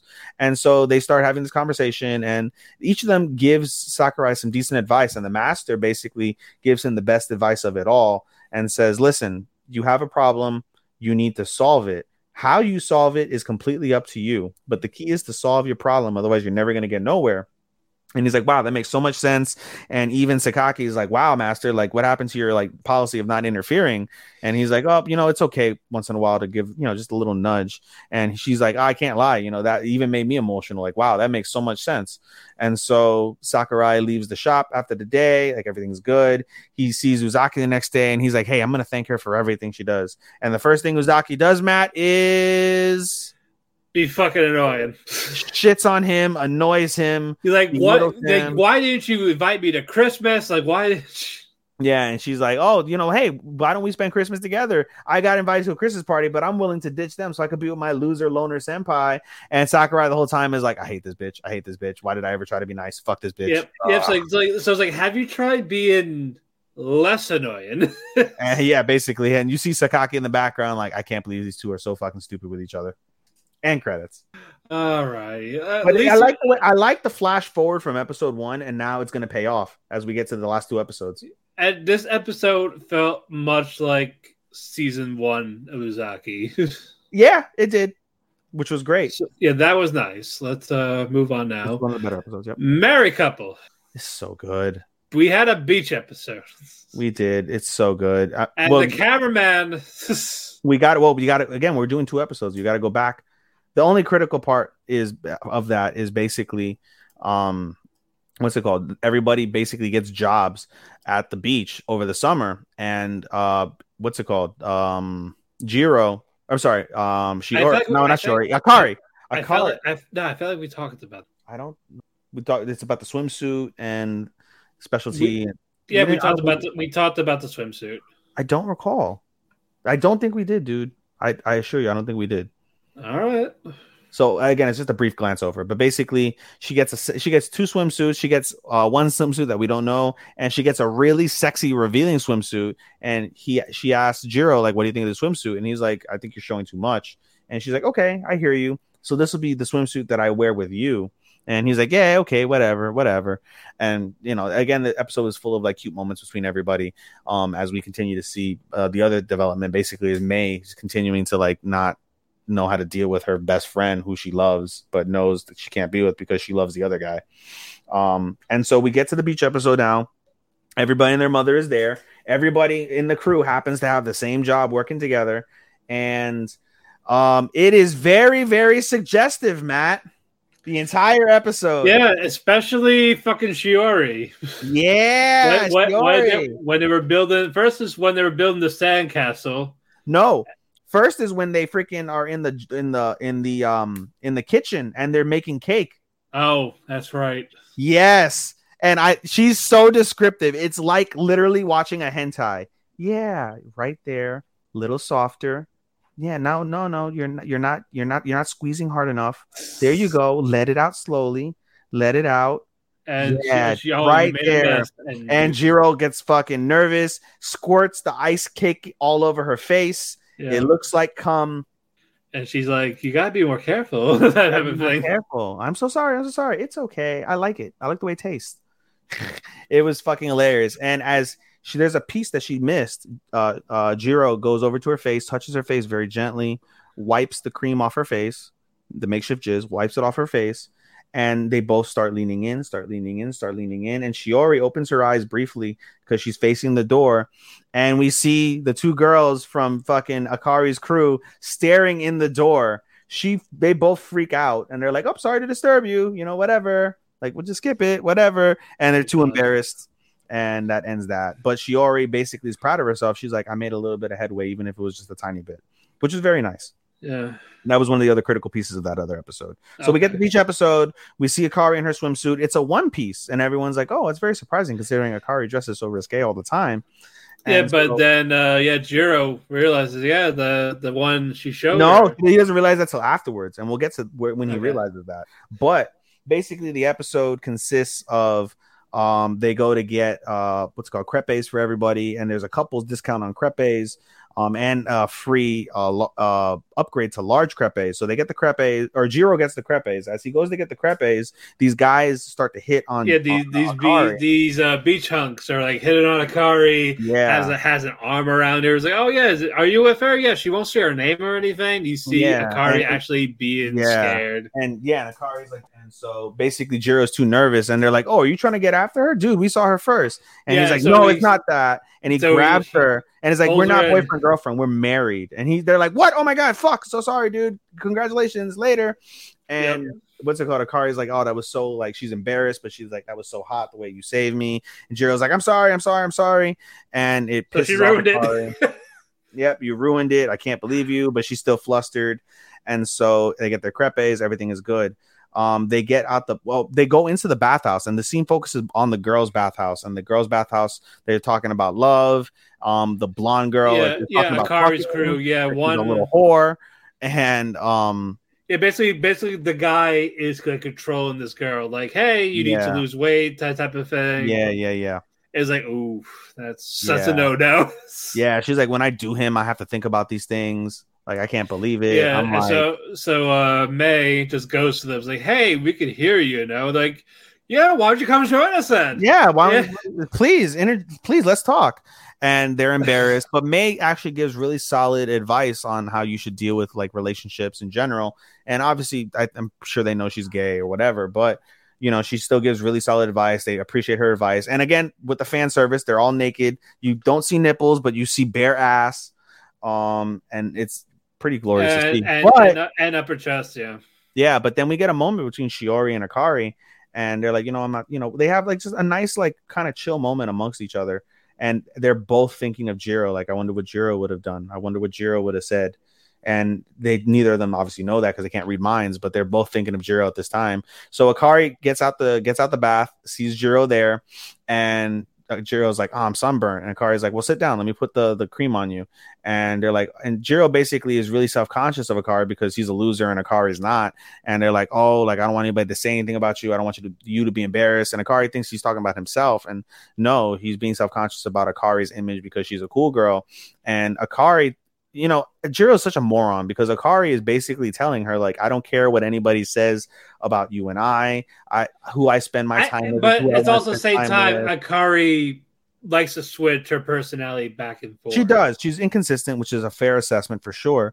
But basically, she's like, I want to get the Jiro that I get at home. And Jiro's like, well, we're not, officially together. We're not doing the practical. And she's like, it doesn't matter. Like, like, this is what I've grown accustomed to with you. I want to continue that. You're so cold. Like, you act like I'm just a convenience, like not somebody you genuinely care about. And whatever. And so he's like, I'm sorry. She gets pissed off again at the I'm sorry's. And then as she's leaving with her friend after they made Jiro buy them juice and fucking soda, she texts Jiro and is like, beach house, 10 minutes now, angry emoji. And he looks over at Akari. Akari's got a death glare, like, you better fucking show up. And so they show up, and coincidentally everyone's like, oh, well, where did Jiro and Akari go? And then Shiori and May are like, well, let's go out too, not realizing Jiro and Akari are gone. But so they go out on their thing, and then we see Jiro and Akari at the beach house. Akari begins to strip, and Akari is wearing the bathing suit. Jiro realized that she said, yeah, only you can see it. And Jiro realizes, holy shit, she was being serious. And yeah, I didn't expect that either. I expected it, but still, the way it was really sexy the way they did it. But again, basically Jiro's like, I'm sorry. And Akari's like, you always apologize. You don't even know why I'm mad. You don't even know what you're apologizing for. Don't apologize for everything. Not everything is your fault or anybody's fault. And he's like, I'm okay. Like, he has to correct that because his natural instinct as a loser is to say, I'm sorry. But then basically Akari continues to pour out her feelings to her and to him is basically like, like, you're cold. Like, like, what's going on here? Like, like, basically, again, like, trying to confirm feelings amongst each other. And at that moment, as she's sitting there in that sexy swimsuit, May and Shiori come over. They end up hiding. Before that, she's like, look at me, damn it. Yeah, look at the mountain titties. Yeah, seriously. And we continue that in a little bit. So May and Shiori come over. They sit in the bench that they were at, and basically Akari and Jiro hide in like a cupboard in like this lighthouse, basically, or in this lifeguard tower. Yep. And they're really close to each other, and basically they're trying not to get caught. And eventually, they almost get caught, but they don't, because basically May's like, oh, it's a ghost, and they're like, oh, what if it really was a ghost, when they hear them fussling around. But basically over the time that they were together, again, they're really hot, they're close. Fucking Akari's got her legs open, and Jiro, starts to look at her, and they start having, like, again, a kind of a serious conversation, whispering amongst each other. And Jiro, for the first time in the series, loses his cool, and not in like an angry way, but in a sexual way. Like, he's panting, he's hot, he leans on her more. Jiro's like, oh, what's Akari's like, oh, dude, move your knee. And Jiro's like, that's not my knee. And Akari's like, what? And she looks down. We don't ever see the boner, but he's got a boner. And Akari's like, is that because you saw me? And he's like, you told me to look at you. And she's like, I didn't mean it back. Yeah, she's really flustered by it. But in a way, she's happy. Like, Jiro sees her as a woman. And they're like, once May and Shiori leave, they're like, okay, we can get out. And Jiro's not moving. Jiro collapses on her, and Jiro has heat stroke. Yep. because they were in that cramped space for too long, and it's a hot summer night in Japan, and they get really hot in Japan in the nighttime. So, they end up taking him back to the hotel. They give him water, stuff like that. He apologizes for everything again. And I believe Akari said something slick or whatever, and then that was the end of the episode. Yeah, I forgot what she said. But regardless, I love it. I love yeah, the very nice. tension is really good, and the conflicting feelings is really relatable, I suppose, too, from various perspectives. All righty, we got 8 more to go. Jesus Christ, bananas. All right, let's go. Spy Family. You take this one. I actually like these last couple episodes. I like them. I did and didn't. Okay, tell me why. First, we get Fiona back. I'm happy for it. I love Fiona. Yep, and they have a lead for this thing, and they have to do it in terms of a tennis competition. Yeah, basically they need to retrieve a dossier that contains potentially war, like damning evidence between the East and the West. It's in a painting. Yeah, there's a code in a painting that'll let you know where the dossier is. So basically, the thing is, there's a tennis competition. If you win, you get any art piece you want. No, you get any art piece you want from the collector's collection, including that piece. And they're like, we have to win this trophy back before the secret police call him and let him know that they need that item. But they find out it's a couples tennis type thing. It's a couples tennis. Yep, a couples tennis. So Lloyd and Fiona. Well, it's doubles officially, not couples, because they're the only couple, really. But I'm saying, more like that type of thing. Then it's a double. And Yor sucks at tennis. Yor sucks at tennis, so Fiona and them have to do the competition. And no, it's not that he was going to pick Yor. It's that he was training himself to play tennis because he didn't really know how to play tennis very well. But I'm saying that, I'm pretty sure he probably could have, but again, it was rather have another agent. Yeah, Yor and Anya were like they end up getting tennis, but it was basically always the mission between Fiona and Twilight and Lloyd. And Yor talks about wanting to kill her a little bit, yeah. It's there, and then Anya had to have her hey, no, get out of here, basically. And so the tournament begins, and they play in succession 2 former pros, guys on super steroids, some other random group that they and now they go to the finals where it's this. It's the popular. Best duo tennis players. They're the son and daughter of the matchmaker. And basically they're insured to win. Everybody's betting on them. So they have to win. And basically they rig the entire game, various fucking steps. Special tennis rackets. Special tennis rackets, which is legal. All this stuff is kind of legal, basically. It's like an anything goes underground tournament, which is funny considering you think it's like an underground fight club. No, it's an underground tennis club. Yep. And so they have all this, but apparently Lloyd and Fiona didn't get that memo. Yeah. But basically, they're trying to outmaneuver around all these. It's even the ground, the tennis court ground. Yeah, tennis ground is moving. There's air on the net. The nets are going up and down. There's fucking snipers shooting rubber bullets. Yeah. They before the final match even began, they got put in a special room where fucking toxic gas that was supposed to fuck their nerves up. Some special nerve gas was pumped into it, and it affected them very briefly early on, where they lost the first set because of it. And all of a sudden, they were telling them oh, Lloyd was drunk, a hangover, and he's still doing this. He's playing with a hangover. Oh my god! But basically, yeah. So all of that has happened, but they don't catch on fully to this current episode, and now they're understanding the patterns of everything. Yep. So now all these plans are just failing. Yep. And now it's got to the point where Lloyd wins. Yep, Lloyd and Fiona win.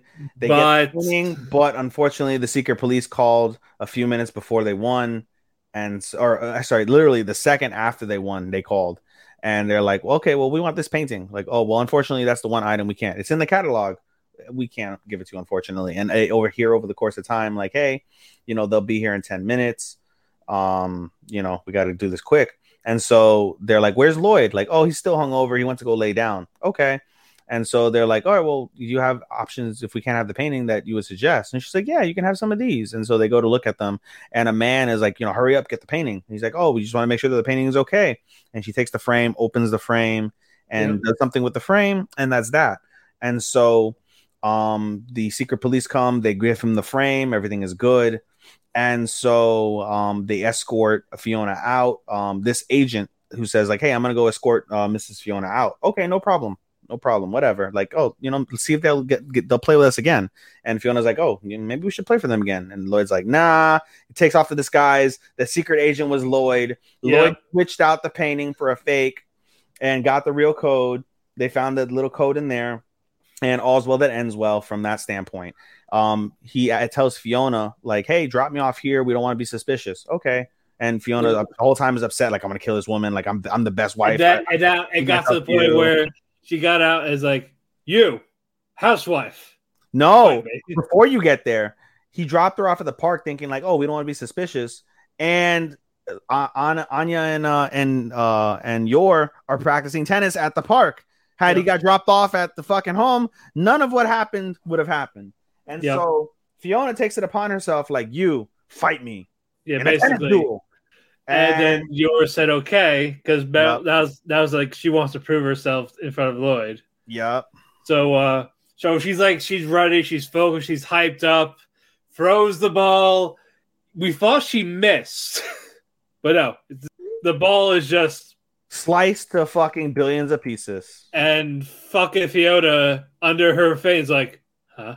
Nah. What? And she's like feeling sorry for the balls. Like, oh no! Yeah, Yours like I gotta go 100%, but stop at the very end. And she does, and sends a whole comet towards Fiona. They do a Dragon Ball. She went fucking Kamehameha. She went Kamehameha with the thing. They see Fiona get fucking blown away. She is able to deflect the ball, but her racket shatters. The ball goes into a tree and leaves a fucking crate in the tree. Crater. Yeah, basically, it's like basically my love for Lloyd will help me deflect this back, and nope. So humiliated, she's like, I'm leaving. You win. You're better than me this time. And she drives away all fast, and you see her in the car, and she's bawling, crying, like, I can't believe I lost. She's better than me. I'm nothing, man. And Lloyd's like, what the fuck? And the Anya's is like, good. Anya's good. And did you see the after credit? There's an after credit. That wasn't. There was when they talk about the dossier. That wasn't an after credit. That was like no. There was Fiona's practice. No, I didn't see that. No, she went hiding in the mountains with a giant club, practicing her swings. I didn't see it. Because they said that the end of the episode is basically Lloyd asks, "Where's Fiona?" And they're like, "Oh, she's in the mountains right now practicing her serve." Okay, and so they're like, "Did you get the dossier?" Yeah, here's the dossier. The code was really easy to crack. They open the dossier, and a dossier isn't a Secrets of the East and West. It's pictures of young-looking girls in plays, and apparently the former general loved seeing these theater plays, and was like, he used to basically obsess over it, take creepy pictures of them, and his wife is like, dude, like, you're creepy, fucking burn those shits. But rather than burn them, he put them in an underground bunker and wrote in the dossier where it was, and that's what they were. And everyone's like, it's creepy. But then one of the guys is like, it's still beautiful. These are beautiful pictures. It's a beautiful thing for theater. And Lloyd is pissed off. He's like, I can't believe I fucking sacrificed and went through so much just to get pictures of these girls. And at the end, as he puts the book down, he sees a family picture. And what's it called? The handler is like, yeah, through the very end, he was a family man. He cared about his family so much, and he didn't want to hurt them in any way, despite having the secret. And Lloyd is like, it must be hard being a family man and hiding secrets, huh? And that's how the episode ends before this apparent after credit that I missed. Yep, Fiona you see her practicing the swing, like, I'll get you next night type of thing. Mm-hmm. And she was like very eager. But yeah, basically after all that, it's like, man, that whole 2 episodes was a fucking waste then. Mm-hmm. That's why I didn't like it. Like it was cool, but at the same time, it was just a giant fucking waste. Yeah, in that sense. But I mean, they tried. That's basically part of the comedy of the show. Like, like when you think it's one thing, nope, it's another thing, completely different. And it can be in some instances, but other instances, not so much. I didn't mind them though. I thought they were entertaining again because it wasn't an Anya centric fucking episode. Any episodes that aren't Anya centric episodes, I enjoy far more than when they're Anya centric. That's just me, because I don't like Anya. It's funny because I get the Uniqlo ads and I love buying Uniqlo anime shirts, and they have Spy Family. And the very first time I saw it, I was like, I'm gonna get it, and I was like, why? I don't even like Spy Family. Why am I fucking fronting? Nope, didn't get them. Morph. Morph. Yes. Morph. All right, moving on. Bocchi the Rock. Hilarious. You know, Homegirl was watching it with me, and Homegirl was like, I really like her social distress, and I was like, they really write it really funny. Yeah, they handled it very fucking well. They do handle it very fucking well. And fucking basically, it's. Are we just gonna talk about current or this one, or should we talk about? Are we gonna talk about what? I'm sorry. Are we talking about the current episodes? Butcher the Rock. What happened in the previous episode? Was the previous episode was? Did we talk the about summer break? It was about the escalator. That was this episode, was it not? That was last week. Basically, we could recap it really slowly. Basically, summer break after everything. They go to this talk thing. About the performance? We did do that performance. We did do That was when we came back. Yeah. Okay, yeah. So the next episode, basically, they go on summer break, and Bocchi really wanted to hang out with the girls, and none of them invited her to hang out. It's the final day of summer break, and she's all depressed and mopey, and they're like, why is she so depressed and mopey? They're like, oh, did you guys hang out at all during summer break? Like, no, I was busy. No, I didn't want to do anything. No, I thought one of you guys. Nope, nobody invited her out. Nobody invited her out. Yeah, like, God, you guys are horrible people. Horrible people. So they do that, and we get a fucking Yamcha reference. Yeah, that was funny. With the seagulls, the birds attacking her, she just pulls a Yamcha laying down, and fucking Kita's extrovert energy is surreal. Yeah, it affected everyone. That's the point. Like, oh, well, let's climb to the shrine. Let's climb up all the stairs. And everyone just wants the escalator. Yep. But no, the fact that she was too adorable and her high energy is like, fine. And they're all dying as they get up. Shaking my head. And they're like, no, we're doing this. Fuck you. We're doing the fucking escalator. Yep. But at the end, and then as they were taking a selfie, they were happy until a couple was being lovey-dovey behind her. Like, fuck this. This is the worst thing. But no, and then add to the fact, like, yeah, Bocchi had a really fun time, so that was nice. Mm-hmm. Now this episode, basically, of course, school festival. They want to know what to do. What's their theme? Is it a horror house? Is it a Maid Cafe? You know, the same two tropes. Of course. It's always that. If not, you failed as a slice of life anime. Basically, yeah. And then one of them talked about, hey, we have a sign-up sheet for performances. Mm-hmm. If you want to perform for the thing, come on down, basically. Come on down. So Bocchi debates on that, like, just by herself. Like, she doesn't tell the bandmates or anything. She tells the sister. Yep. They talk about what's going on and all this, how she feels.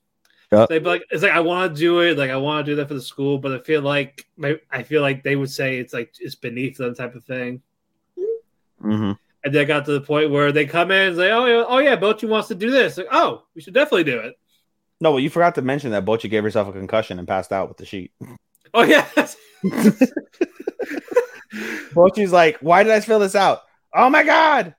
And she slams her face on the ground like 5 times. And then. Well, I was getting to that. I was going to get to that. Because it happens after. Yeah. Because she filled it out. Yeah, she filled it out. And she's at the room. She's in front of the door where the drop-off box is. Mm-hmm. And then she's like, should I not type of thing? And then she fucking slips. And then, then she's passed out. Kita visits her. Mm-hmm. And then Bocchi's like, shit, I can't let her see the paper because she didn't tell her. Yep. So I got to the point where, like, oh, it's in the trash type of thing. Like, I'm good. Yep. You can go without me. Go hang out with your friends. I'm good. I promise. Okay. Yep. Throws in the garbage. Yeah. And then later on, we get to the next day. Like, oh yeah, like, how you feeling? I feel great. Oh, by the way, I dropped off the thing you left in the trash. What? Yep. It's like, oh yeah, like the coastal event. Yeah, it looks like a lot of fun. She asked like fucking like one of the Picasso type paintings, and then like, no,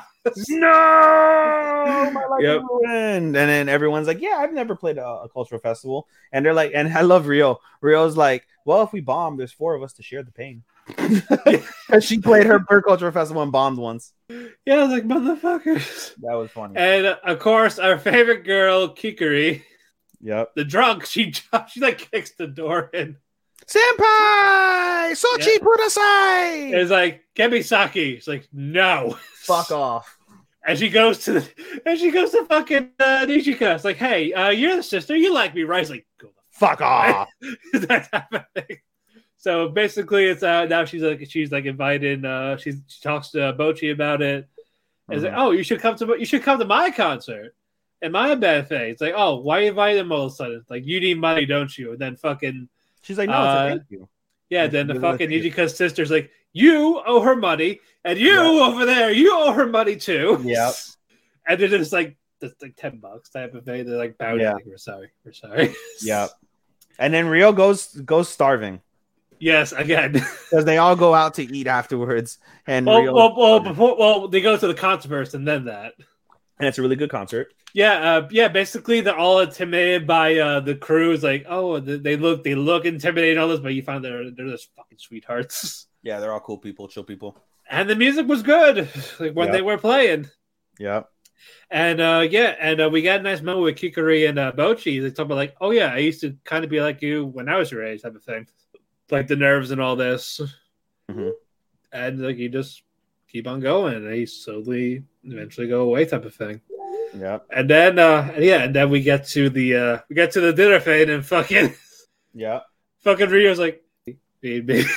She's the only one that's not eating anything. Then eventually Nijika kicks in like, oh fine, you can have one French fries. And then he's like it's like, oh fine, here, have more. God damn it. Yep. Stop it. Yeah, they're all pumped up, motivated, like let's give it all for the festival.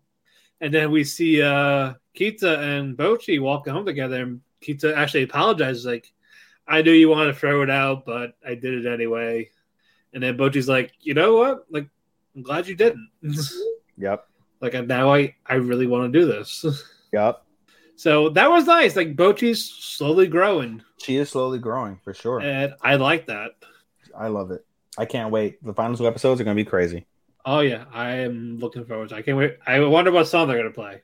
They're going to play the originals. And Bochi's going to shine in her, because they basically said in the episode, they're like, okay, we're going to play our originals. That's 3 songs. That's 15 minutes. You get 15 minutes of a performance if you perform.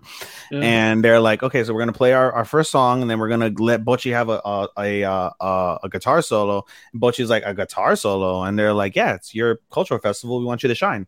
So you're going to get a guitar solo. Yeah, for her and Kita. Yeah, it's their festival. Yeah. And Bochi's like, oh my God. Like, she's shocked but happy. And now, like, in the next episode, guaranteed she's going to be freaking the fuck out. Oh, yeah. No, yeah. Well, it's going to be it's the penultimate of Slice of Life. So, yeah, there's going to be a little issue. Yeah. Oh, yeah. She disappeared. That was how the episode ended. Yeah, like, Bochi disappeared? Yeah. She was so hyped up. Day of the festival. Gone. They'll find her in the stairs, probably. Yeah, probably. Or in the back of the thing where she had their lunch that one time. True. It'll probably be a high school trope, and she'll be on the roof.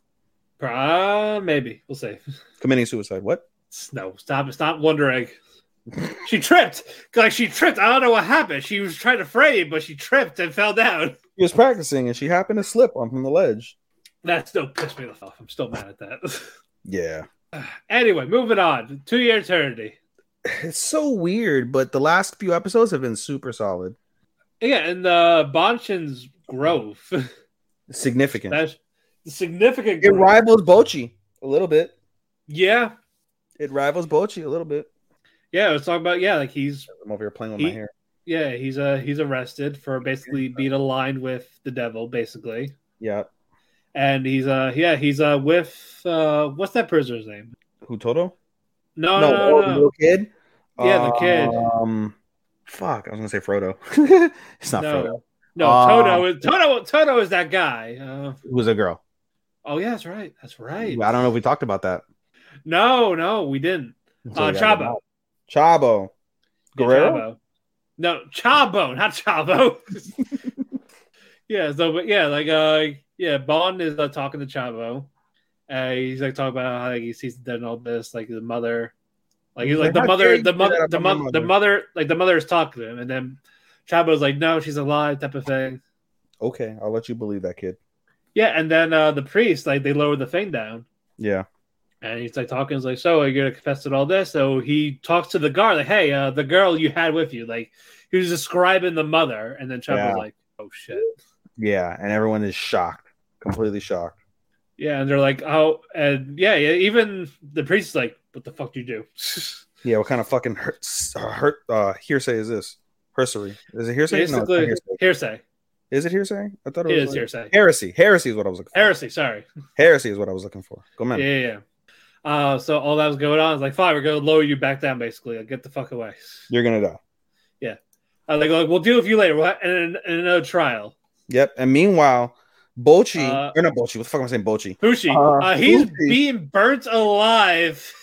Molten lava. Yeah, like he's regenerating, but it's still every 7 seconds he regenerates, dies. Regenerates, dies. It's getting to a point where it might not last much longer if he doesn't really adapt to it.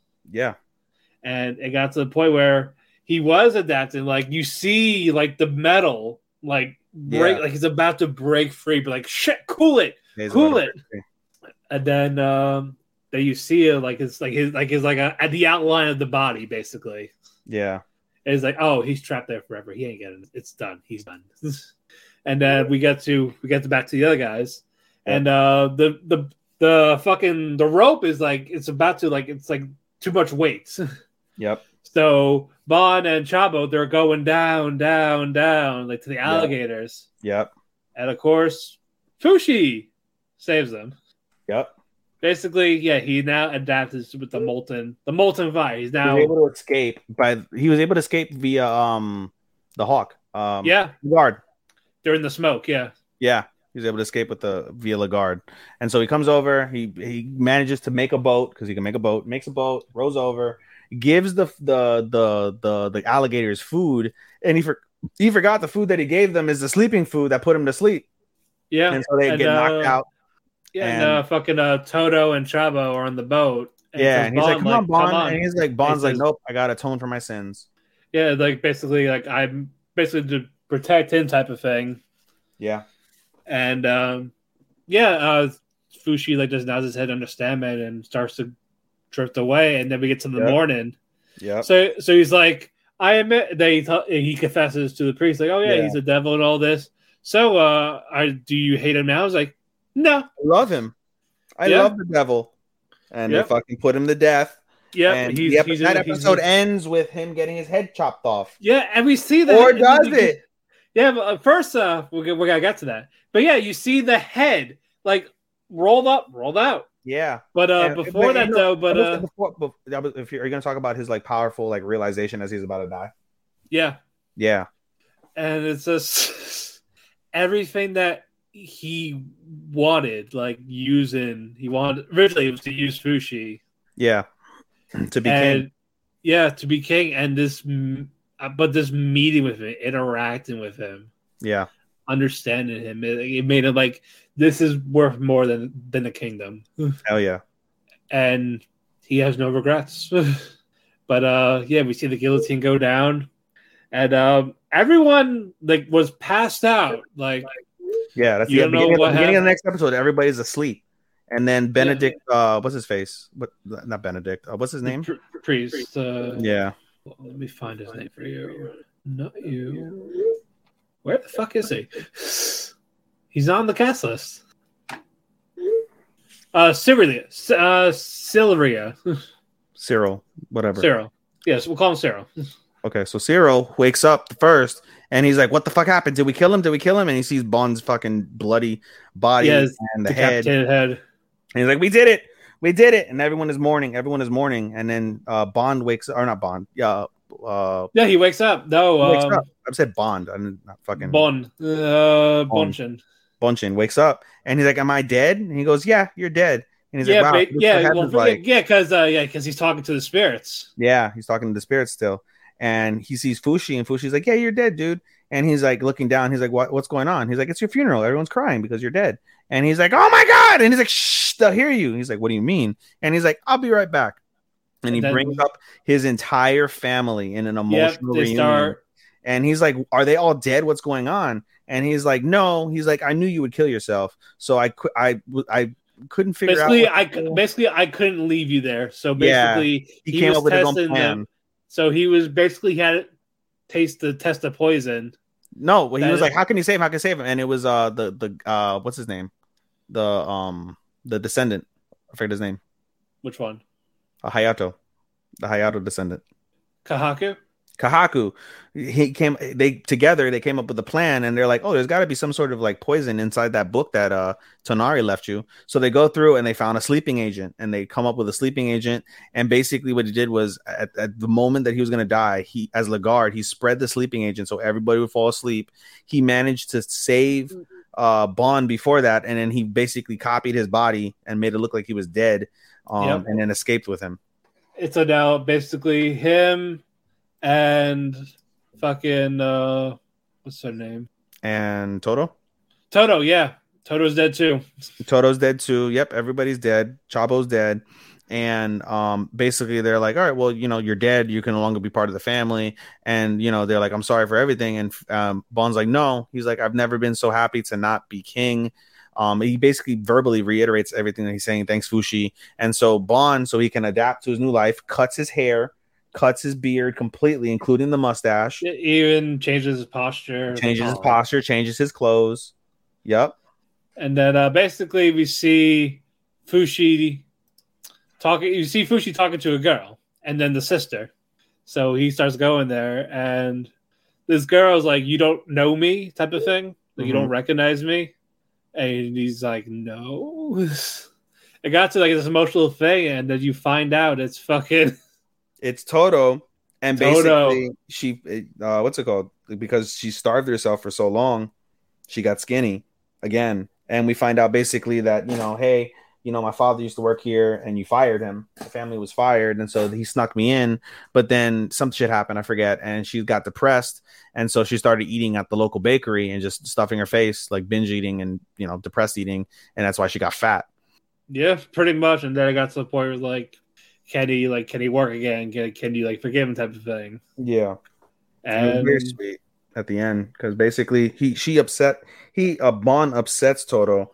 And she starts to cry or whatever, because basically she's like, oh, and she thinks like, oh, he wants me to be fat again. I'll be fat again. Starts stuffing her face, and they're like, no, it's not like that. And then she's like pouring her heart out to him, like, yeah, like she loves him type of thing. She really loves him, yeah. And so basically, at the end they're like, oh, it's a pre-celebration for your funeral, and so that the fireworks start going off, and he's like, come, we have a better idea of where we're gonna go. So everybody goes up to the top of the castle, and there's Toto's father. They're reunited, and Bond is there. Bond apologizes for the mean stuff he said to her, and was like, are you gonna go home or are you gonna stay at the castle?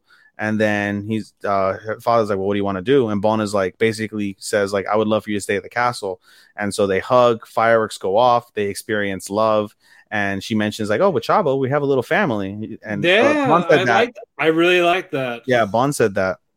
And so they're like family. And so the end of the episode basically is that they're going to go on to face the Knockers. And they were going to do something, I forget. No, we are forgetting something. What? Basically, Bond is like talking to Fushi. Yeah. And he was about to tell him the secret. Yeah. Yeah, but something happened. No, what happened is that, the Knockers are coming. Where are the Knockers? They're going to attack the Benedict Church. Yeah, and they're like, well, fuck, what do we do? Like, well, we go protect them. That's what we're supposed to do. We're supposed to fight the Knockers. And so Bond goes with Fushi, and he had asked Fushi a question as they were about to leave. They were like, how would you feel if your friends were immortal? Would you love that? And Fushi didn't get a chance to answer before they found out about the Knockers. But after, as they're about to leave, he tells Bond, like, I would love for them to be immortal just like me. And basically we're talking about Kahaku's knocker starts going off. We're forgetting that for sure. That's what I was trying to tell you. Yeah, he tried cutting it off. The knocker grabs the dagger, and Kahaku was drunk, so he can numb the pain. And and now the knocker is just communicating fully to Fushi. Yeah. And they says, hey, your creator's a piece of shit. Basically. And they're like he locked us up, and basically, and they're like, well, what are you? And they are Fushi. They are what Fushi is made out of, the Sid, the little tiny ball of life that created Yeah. Fushi, that's them basically. But the thing is, like, they have no physical body. They cannot make a physical body. So basically, Yeah. their plan is death. Like, everyone needs to die for you to find your salvation. so basically, and now you get And to even the creator now, didn't know this. Even the creator didn't know this. Creator was like, I suspected this, but I didn't anticipate this. Like Whatever, he recognized a name that they mentioned. Yeah, well, Sid. Sen? Yeah. Sid, the Sen, which is the ball of life. Yeah. That Fushi is made out of. Yeah, and now it's big, and now he talks to Fushi like after this, saying like, "Do you want to do this?" And Fushi's like, "Now I know if I'm dead, they're not gonna stop. Yeah. If I hide away, they're gonna do it no matter what. Yeah. So yeah, I have to stop the knockers." But yeah, very nice stuff. I can't wait. Very good episode. I can't wait for it to continue. It definitely picked up. It was like 5, 3, 4.5 now, or it should be. It was actually 4, 3, 5 now. Like these last episodes. If you were to break down, again, it was a slow build, but if it keeps going now, like now we know what we're dealing with. I think we're be in for a ride. Yeah, we're gonna be in for a big ride. I can't wait. All righty. The ending of part 1 of the Eminence and Shadow. Not like anything else throughout the season. It went full on fan service. Big time. Basically, yeah. We only got to talk about the one episode. Yeah, it was a cool down episode. It was very much a cool down episode. We basically see old girl wants lingerie to seduce, and he fucking lost connection again. You son of a bitch. Anyway, we see the girl. I forget her name. Let's look up the name now while we wait for Sean. Oops, I removed you on accident. My bad. Yeah. But basically, before that though, who's the slime girl? Espelin or is it Delta? Slime girl? They're all slime. They use the slime. Oh, I think it's Epsilon.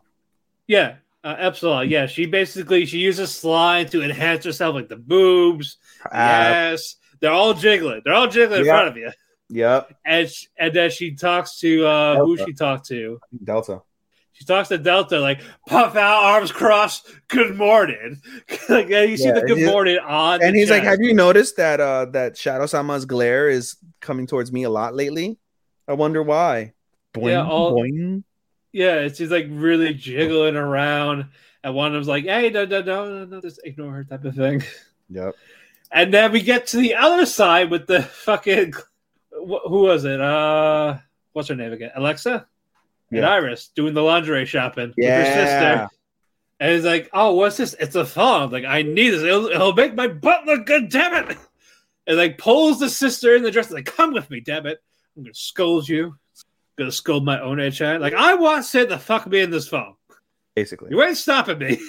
Basically. And she ended up being all seductive. Ni-chan. I was like, what happened? What did I watch? Like, what? What in the incest is happening? No, like in general, it's like everything that we had was like it's a new show. For that 1 minute, for that half the episode. You know what this felt like? It felt like episode 9 was the finale of the first part, and episode 10 was like an OVA. Right. That's what it felt like. And during all this, Sid is quote unquote alive in the school.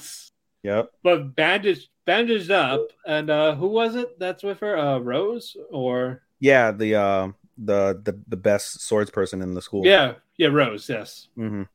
She likes visiting, like, oh, you did this for me, like you love me, type of thing. He's like, I love you. I'm dead. And he's like, fuck. Yeah, and then now, and we find out she's a religious fanatic. Yeah, and they coincidentally met on the train. Yep. I think was it for a school trip. This thing. It's disguised as a school trip. Basically, Sid is gonna go as part of a school trip, but in reality, it's to fucking fight these bad guys that are holed up in the fucking. Meeting up the crew, yeah. Yeah. And it's like talking to all this, like trying, like so bored. Yeah, and you just like, fuck, why am I in this? And when they get there, they meet the writer, like the one disguised as the writer. You forgot she wanted to try and fuck him too. Yes, and he slept on the ceiling. Yeah, he tried to sneak in. Yeah, pretty much. And is Beta the author of the books, or No, it is beta. I'm looking at it. It is beta. Yeah, it's beta. Yeah, basically, like she's having a book signing type of thing, and then he's reading these titles like Dragon Ball Z. Yeah. And then Evidence and Shadow. Like, what kind of plagiarism bullshit is this? Yeah, fucking my Red Riding Hood shit. Yeah, and all that lovey-dovey shit's gone for now. And basically, we get to nighttime. It's his specialty. Mm-hmm. He meets up with these hooligans, these heathens. Mm-hmm. And fucking Espelon comes in, helps out. While she's assisting, the boo bitches. Yep. And then he's not paying attention to it, but she's trying to make sure that he does. And then when she finally goes away, she's like, "Huh?" So she used a lot of slime. Like, I should tell her she doesn't have to do that. Yeah. But yeah, that was part 1. And part 2 happened today. When we'll catch you up on that next week. Yeah. First the schedule was it's gonna be in January. Oh, never mind. Not bad though. We're down to our final 4. No. When do we miss? 1, 2, 3. We are 4. Sorry. Yeah, we said Maid War. Oh, that's 5. What are we missing? We got Maid War, Hero, Chainsaw, and Bleach. Bleach, and Chainsaw. 4. Okay. Yeah. I forgot to do Maid War before, but now we're doing Maid War because this one was really fucking good. Yeah. But basically, it's the Maid Cafe is busy as hell now because they won the thing when they weren't supposed to. Right. And they see Ranko. We skipped over, by the way. We skipped over that whole fucking episode. No, we did. We talked about that. I don't recall. We did. We definitely talked about that because we recorded. Oh yeah, we recorded that night. Yeah. That night. And it was cringe as fuck. Yeah. You're right. Yeah.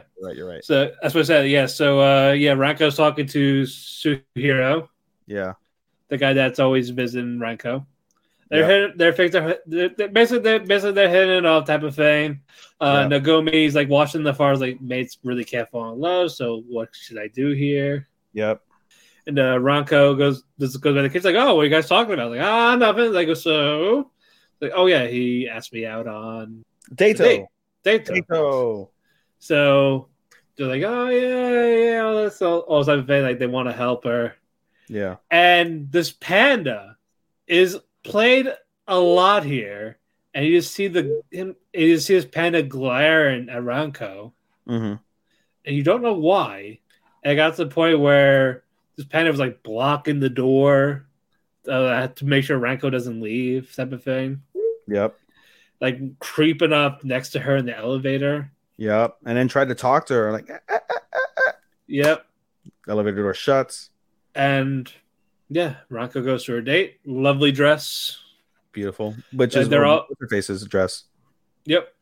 And you see the date play out. It's all nice. And Suhiro is also a hitman for Nagi. Yep. And Nagi wants him to kill her. Kill Ranko.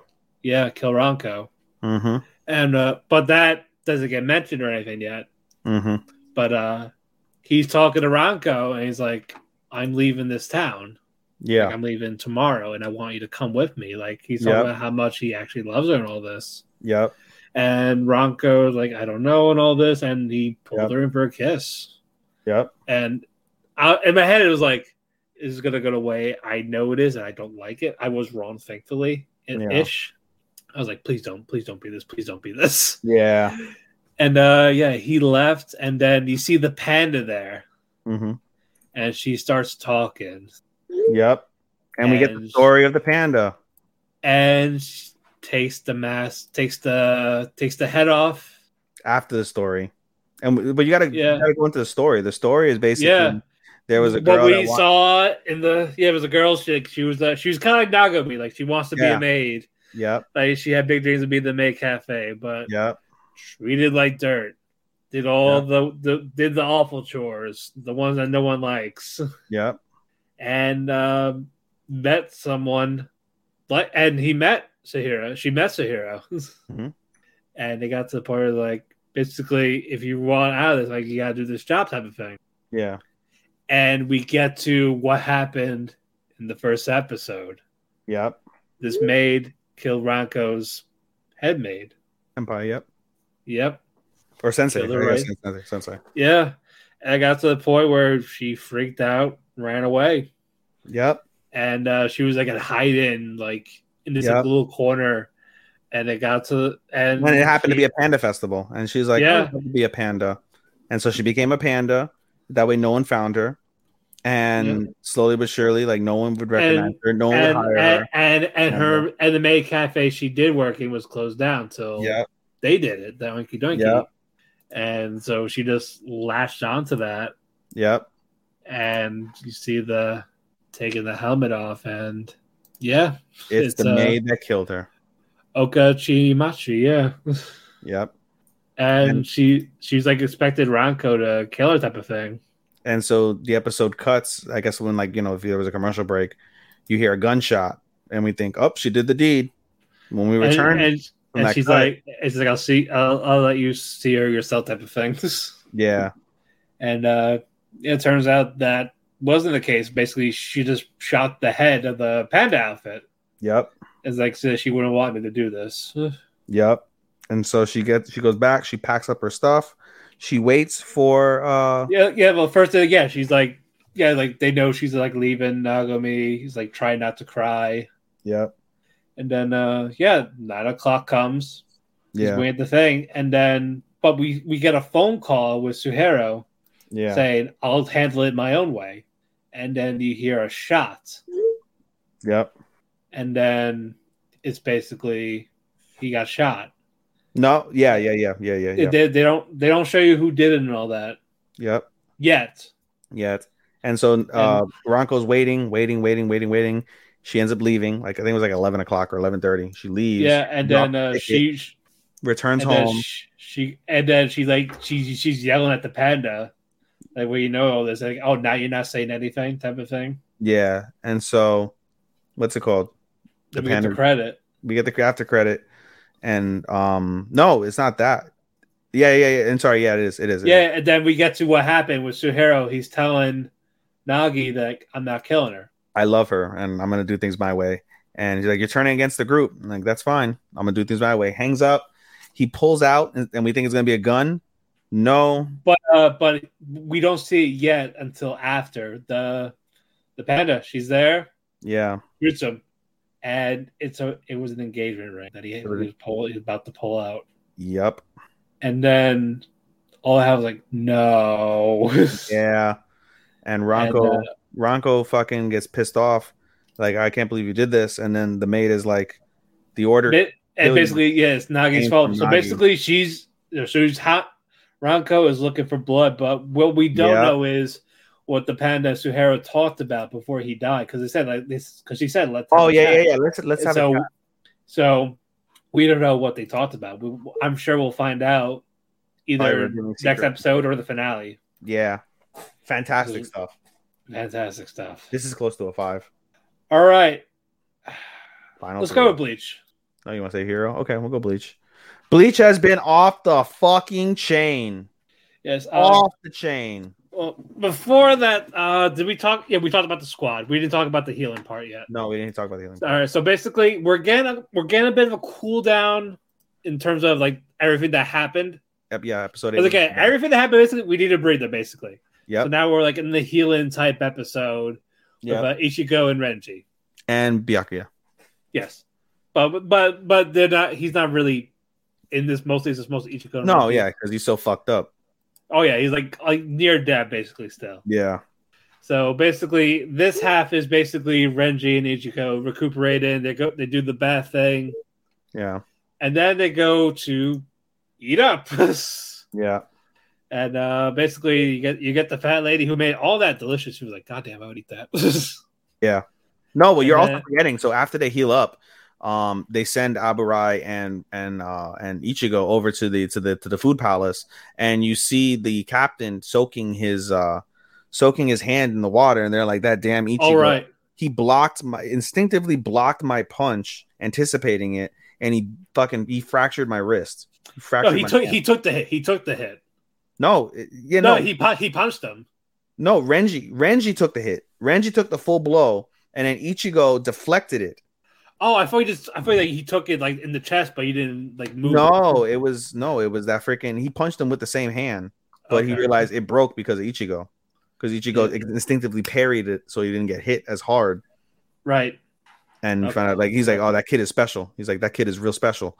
So they send him over to the food palace. They eat, and as they're gonna go over to the and then Ichigo's first Ichigo's like, should we be doing this? Like, people are dying and we're just lounging. And Randy like, no, like we were hurt, we were injured in battle. We have the bath to relax our muscles. We have an appetite. We gotta eat. We gotta regain our strength because we know we're gonna have a shit ton of intense training. We're done eating. AKA Dragon Ball Z. It's a shonen concept. It's Dragon Ball Z. And so at the end, as they're gonna go to the Zanpakuto house, the food queen is basically saying like, hey, by the way, that food that you ate was imbued with like really rich and special spiritual pressure, and basically we're going to enhance you through foreign spiritual pressure mixing with your real spiritual pressure, and it should help you in your battle. Which is like, oh, that's pretty cool. And we also see the fat lady become skinny because she uses her spiritual pressure to cook. She makes the food with spiritual stuff, and that makes her thin. So makes her thin, and she's hot as fuck. I was like, what the fuck? Hot MILF. Now let's get to the Soul Society side of this. Yes.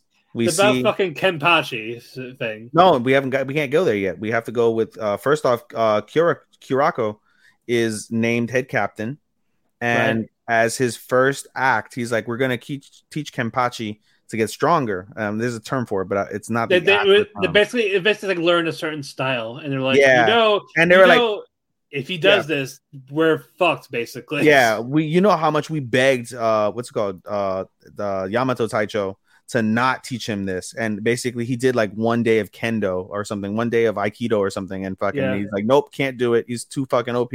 Nope. And so they're like, basically he could overrule them if he wanted to. Yeah, he's like, no one can stop him if he rampages, and he's like, well, the reality of it is he's a key asset, and we need him to get stronger, and so we're gonna use Unohana Taicho to teach him this power. Oh, I shouldn't say Unohana Taicho. I should say Kenpachi Unohana. Yes, I like that. And we find out she's the very first original Kenpachi over 1,000 years ago. Oh, goddamn. And then basically they're in this training room, and it's one has to die. They can go to this place because they can go all out. Yes. And only one person is coming out because it's a battle between Kenpachis, and the rule can only be one. And then we get a really awesome backstory of how Unohana got the scar on her chest and how Kenpachi got the scar on his face. And we find out that when Unohana was Kenpachi, she went to the Rukon district, and behind her is a complete mountain of bodies, and they're like, we can't find anybody to satisfy your quench of battle. And they're like, look at all these bodies, this is what you are. And she's like, I didn't make these bodies. And out from the bodies comes, what was he, like 10? 8? A young Zaraki. Yep, a young Zaraki. And he's got his sword still not chipped and fucked up. And we get a battle between them, and it's a very close battle. He stabs Unohana. Unohana fucks him up too, and eventually, but she didn't have like fear in her face. It was like excitement. Like he almost killed her. But then and this is the key, we find out in the next episode. We can spoil it now, at least, because it's part of the overall. We're basically going back and forth for this. We're back and forth, because we basically, the second half of this episode, second half of episode 9 is the fight, and the first half of episode 10 is the finale. So as this bridge happens, we basically find out the entire purpose of the fight is basically, as they were fighting when they were younger, Kenpachi held back because he's like, for the first time in my life, I found someone who is my equal. And from Kenpachi's side, he's like, Unohana was the first person to make me feel fear, and he respected that and wanted to hold that for so long, as Matt lost his connection again, but he wanted to hold that onto that feeling for so long that he ended up holding back. He ended up holding himself back, and he ended up letting Unohana beat him. And Unohana, for many years, didn't understand why, but he's like, oh, this is the guy who's going to inherit the Kenpachi title, and so he brings him on as a Soul Reaper. But as the battle draws on, we see Kenpachi blacking in and out, blacking in and out. Like, why is he blacking in and out? Why is he blacking in and out? And as the fight is happening, we hear from Unohana's side, she's like, I'm going to break the chains that are holding you back. That fear of my death, I'm going to break those chains. I'm going to kill you over and over and over and revive you over and over and over. The blackout. But every time that happens, he unlocks something in him. Yeah, he does. And so he's breaking those chains. And so as the battle gets more intense, Unohana breaks out her Bankai. And it is a sinister looking Bankai. Oh yeah, I was like, oh, sinister looking Bankai. She cuts her own hand and basically fills her entire Zanpakuto with her blood, and around her is a sea of blood. And this blood basically allows her to be like ultimate fucking regen healer / fucking ultimate blood slasher. It's fucking crazy. And they keep fighting. But again, Kenpachi, as he fights and he gets these near-death experiences, he gets better and better and better and better. Yep. He finally slashes Unohana. And Unohana's like, this is what it feels like to die. Like, this feels great. I'm so happy Kenpachi is the one to kill me. Like, Kenpachi, you're free of your chains. And Kenpachi very briefly is upset at the fact that he had to kill her. Like, who am I going to fight now? Who am I going to fight now? And as he's standing over her body, he hears a voice. And he's like, Zaraki Kenpachi. And he's like, who's there? And the voice says, the one person that's been with you the entire time, that's been watching you the whole time, that knows everything about you. And he turns over to find the voice, and the voice is coming from his Zanpakuto. After hundreds of years, and the claim that he doesn't know his Zanpakuto, doesn't have any connection to his Zanpakuto. And now he has it. He unlocked the voice. He unlocked the soul within his Zanpakuto. Holy shit. Yeah. And in my head, I was thinking to myself, I was like, is he going to inherit her Bankai? Because if he inherits her Bankai, they don't inherit Bankais generally. So he's going to get his own Bankai. No. That Bankai is going to be fucking no. Yeah, but now we know that's going to You know what I'm hoping? Because I haven't read the manga. I'm hoping that Aizen breaks out, tries to fucking take over, and Zaraki and Ichigo with Zaraki's Bankai, they fucking kill him permanently. It's either that or I see fucking Aizen helping Soul Society. I don't know. So I haven't read it. So I haven't read it either. But yeah, holy shit. But that's not the end of Bleach. Because no, that was happening. You got that would go back to the other guys. Yep, he goes over to the Zanpakuto kingdom, and the Zanpakuto kingdom is Nimaya. Nimaya is I don't know how to say his first name, but he's basically a black soul reaper. He speaks broken Japanese. It's full Japanese, but he speaks in like an accent because he's not really Japanese. And we basically see like he is in a whole, you see them kind of in like an escort house, and everyone's like, oh my god, this is great, and they're like, you want to know why you're in an escort house? He's like, those are all Zanpakuto have feelings and emotions, and he throws them into a pit. Him and Renji both get thrown into a pit, and you see these soulless faces, and he's like, these are Zanpakuto. These are the souls of Zanpakuto. They're upset with you. They're angry with you. They're sad for you. And you see them crying and trying to fucking fight them. And he's like, basically, you're going to be in a death battle between all these souls of the Zanpakuto and yourselves. If you survive and a Zanpakuto picks you, you get a brand new sword, and we'll unlock it, and I'll fix it up for you, no problem. If you don't, you're shit out of luck. At the end of however undetermined amount of long time, Renji gets his Zanpakuto. Ichigo doesn't get his Zanpakuto. Yep. And so, cue credits. In an after credit, we see Ichigo trying to fight Nimaya, like, oh, you know, what am I going to do? Like, I didn't come here just to quit, blah, blah, blah, blah. And Nimaya is like, hey, the reality of it is you're not a soul reaper. You never were a soul reaper. You're just a human. And so no Zanpakuto is going to attach itself to a human because it's only for soul reapers. And Ichigo lunges at Nimaya, and Nimaya basically does like some pow pow thing with his fingers, and he sends Ichigo back home. And as he sends him back home, he says Ichigo's got to find his roots in order for him to potentially get a Zanpakuto. And he may never come back here, whether he does or he doesn't. He may never get that again, but he's got to figure that out first before he can ever think about stepping foot here again. All right, so that'll be the last two episodes, and also the finale is a 1 hour. 1 hour. So basically, the last two episodes are going to just be this one thing. So no, it's going to be episode 11. I think it's 13 episodes, right? Yeah, so 12 and 13 are going to be the altogether. You think?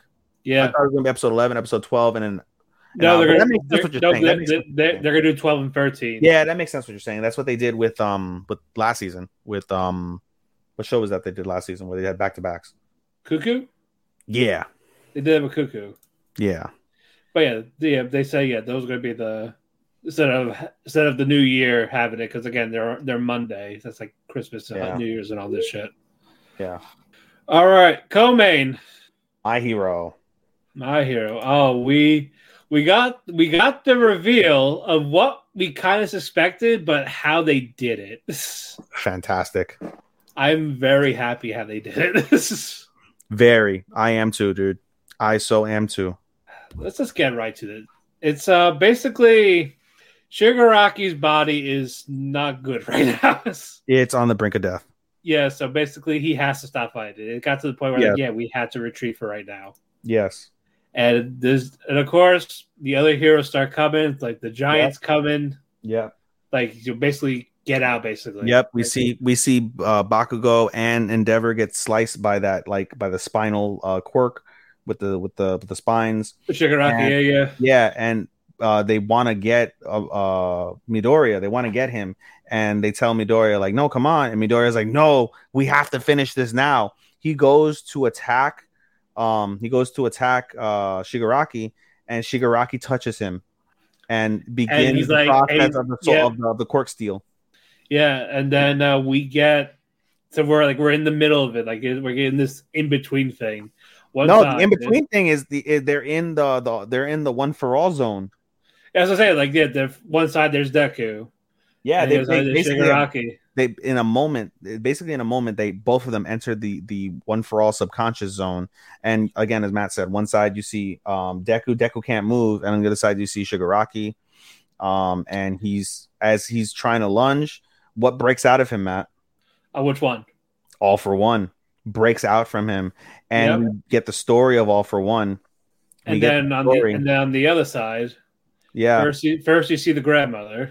Yeah, you see Tomura, and then you see the originator, the very first All for One. We find out that the original One for All. Yeah. One for All. We find out the original One for All is the younger brother, Ototo, the younger brother of All for One. And we find out that that One for All, the original One for All, was very kind-hearted, very nice, and he wanted to stop his brother, but in the end, All for One killed him. And basically, they're trying to steal the quirk, and between Tomura and the original One for All, they're able to push him back, and Midoriya, with just his will alone, is able to stand up and is able to fight Shigaraki until they both break out of the subconscious. There's a giant explosion, and they both collapse to the ground. Shoto saves Midoriya, and the spines save what's his face? Shigaraki. And at that moment, as they're like, "Oh, we gotta retreat," we see the what's his face? Ilya. Yeah.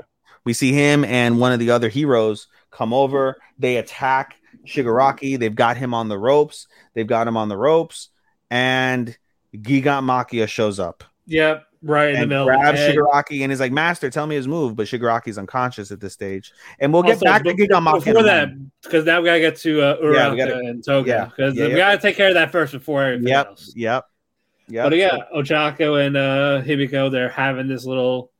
Actually, well, Toga's having his little inner struggle with herself a little bit after. Because they're like, Twice died. After Twice died, like, "Oh, heroes will kill us." Like, "Oh, will the heroes kill me? Will my favorite friends that are heroes kill me?" So she wanted to know. So she wanted to know from Ochako, like, will you kill me? Type of thing. So she jumps off of Gigant Machia, manages to basically kill an old lady to steal her look, and drags Ochako into like this abandoned house, and they have a one-on-one struggle where they basically confirm, what's her face? Himeko's like, "You like Izuku, don't you? You like Midoriya, don't you? I like him too."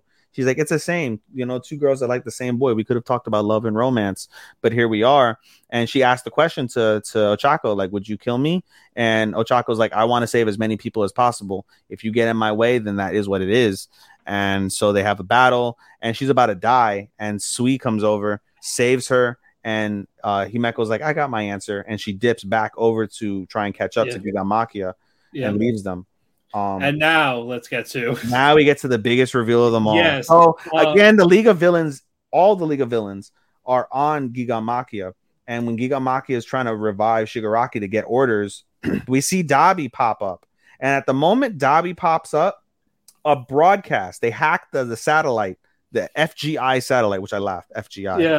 But they hacked the satellite, and a national broadcast over, like, broadcast around Japan. Yep. And it's Dabi giving his life story to everybody. Well, before that though, he actually like took the water on his head to he took water on his hair, and we find out, Endeavor and Shoto, they were like, what?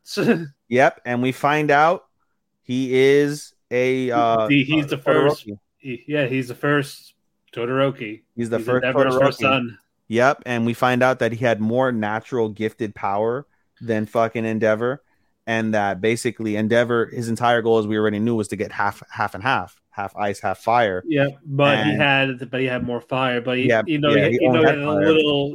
little bit of the white hair. Yeah, because that's how they evolve over time, basically. And so, basically, he died in some fire. We don't know how the fire happened, but he supposedly died in a fire. And Endeavor, for his part, he truly tried to look for his son. They couldn't find him. He couldn't find him. He assumed he was dead. He doesn't know that, yeah. Meanwhile, Dabi's like, I am a Todoroki. I've killed over 30 people. And he basically exposes Endeavor's entire family fucking drama about how and Hawks on top of it. And exposes Hawks too. Hawks killed a hero to get close to us, and basically shakes the entire foundation of heroes across Japan. And the episode ends basically with him saying, like, come on, father, let's talk together in hell.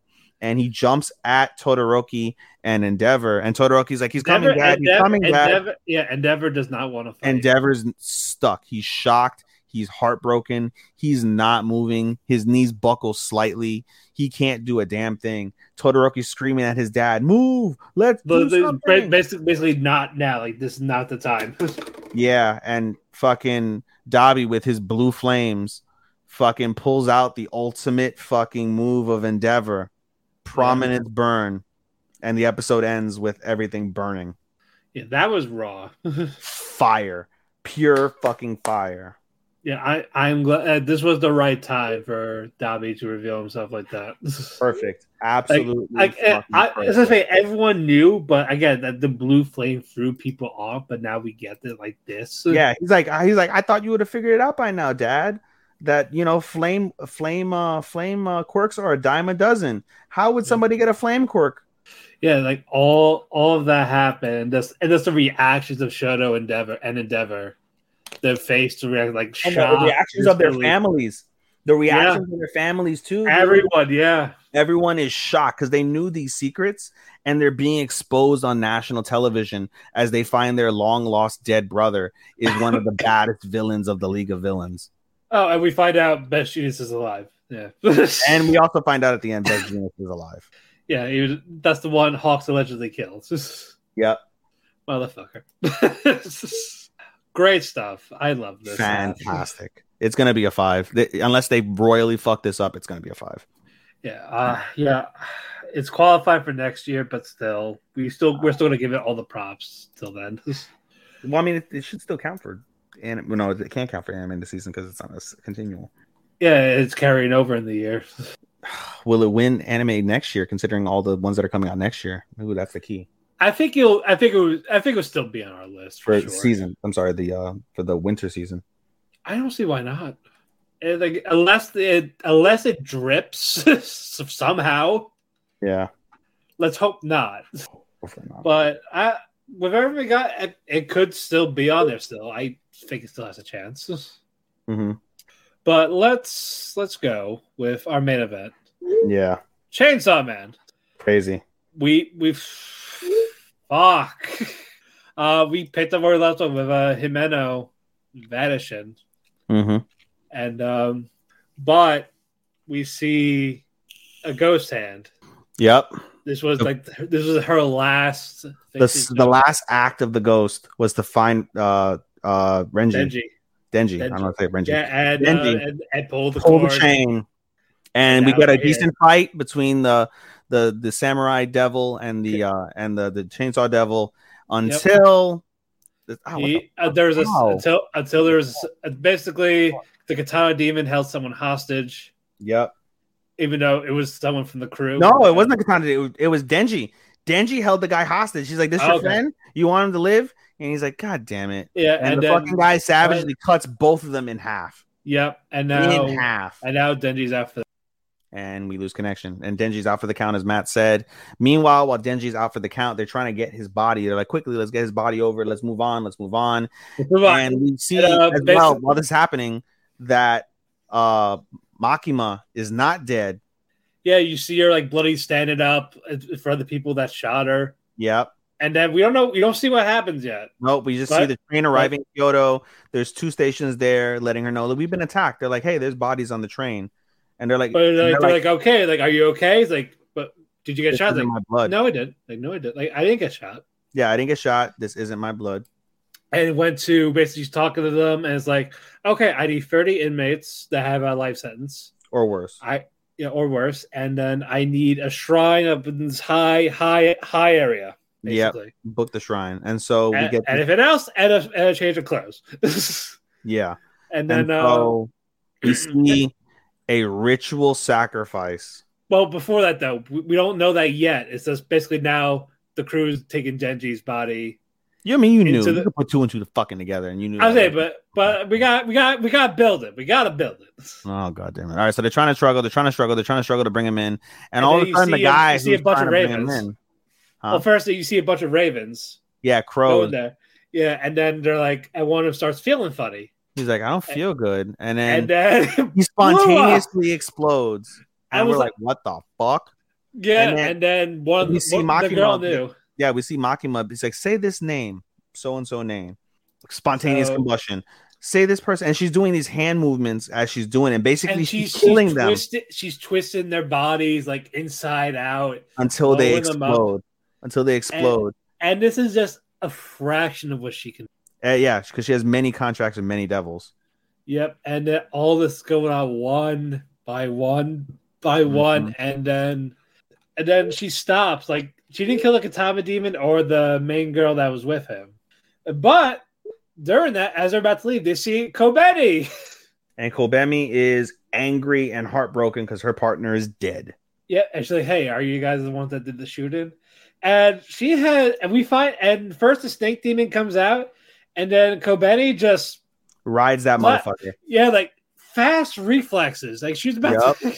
Yep. And we get a flashback of after her partner's been shot. She basically fucking uses her fast reflexes, kills the fucking guy by fucking turning like this whole like seeing her partner just triggered something in her. Yeah. Into this state. When her back is against the wall, she can fucking go. It's like, oh man, all the people that hate her for just being this useless, annoying person. Nope. That is not the case. Yeah. And that was so good. And then she like goes to Denji's half dead body saying like, I'm sorry for almost killing you type of thing. Mm-hmm. But yeah, Makima fucking scary. That's all we got out of that. Jesus Christ. Yeah, super fucking scary. At the end of the episode, hold on, let me write this. Anyway, now we get to the next episode.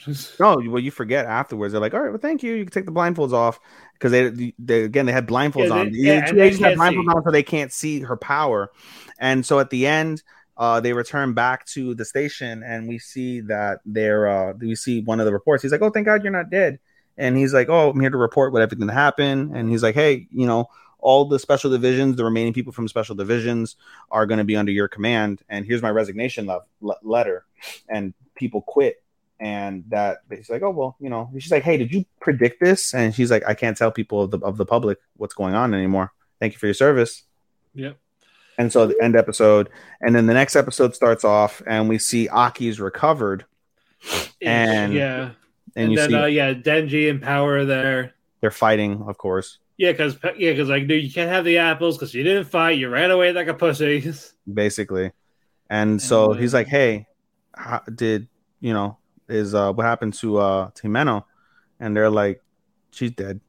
And he's like, and then he's like, a little bit of his humanity is just like, yeah, Denji and Power, they're like, all right, we're gonna go, dude. See ya.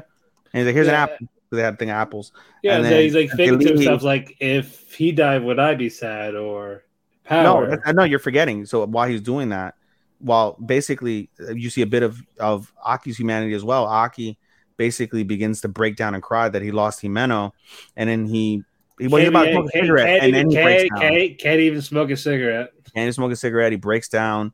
He also asks his sword, "How much time do I have left?" 2 years. 2 years. He's got 2 years left to live because of the sword contract, and he begins to cry. Denji's like, "Fuck, I forgot my manga." Hears him crying, and then that's where you get his humanity. He's like, "Would I be sad if anybody died?" And he's like, "If Power died, nah.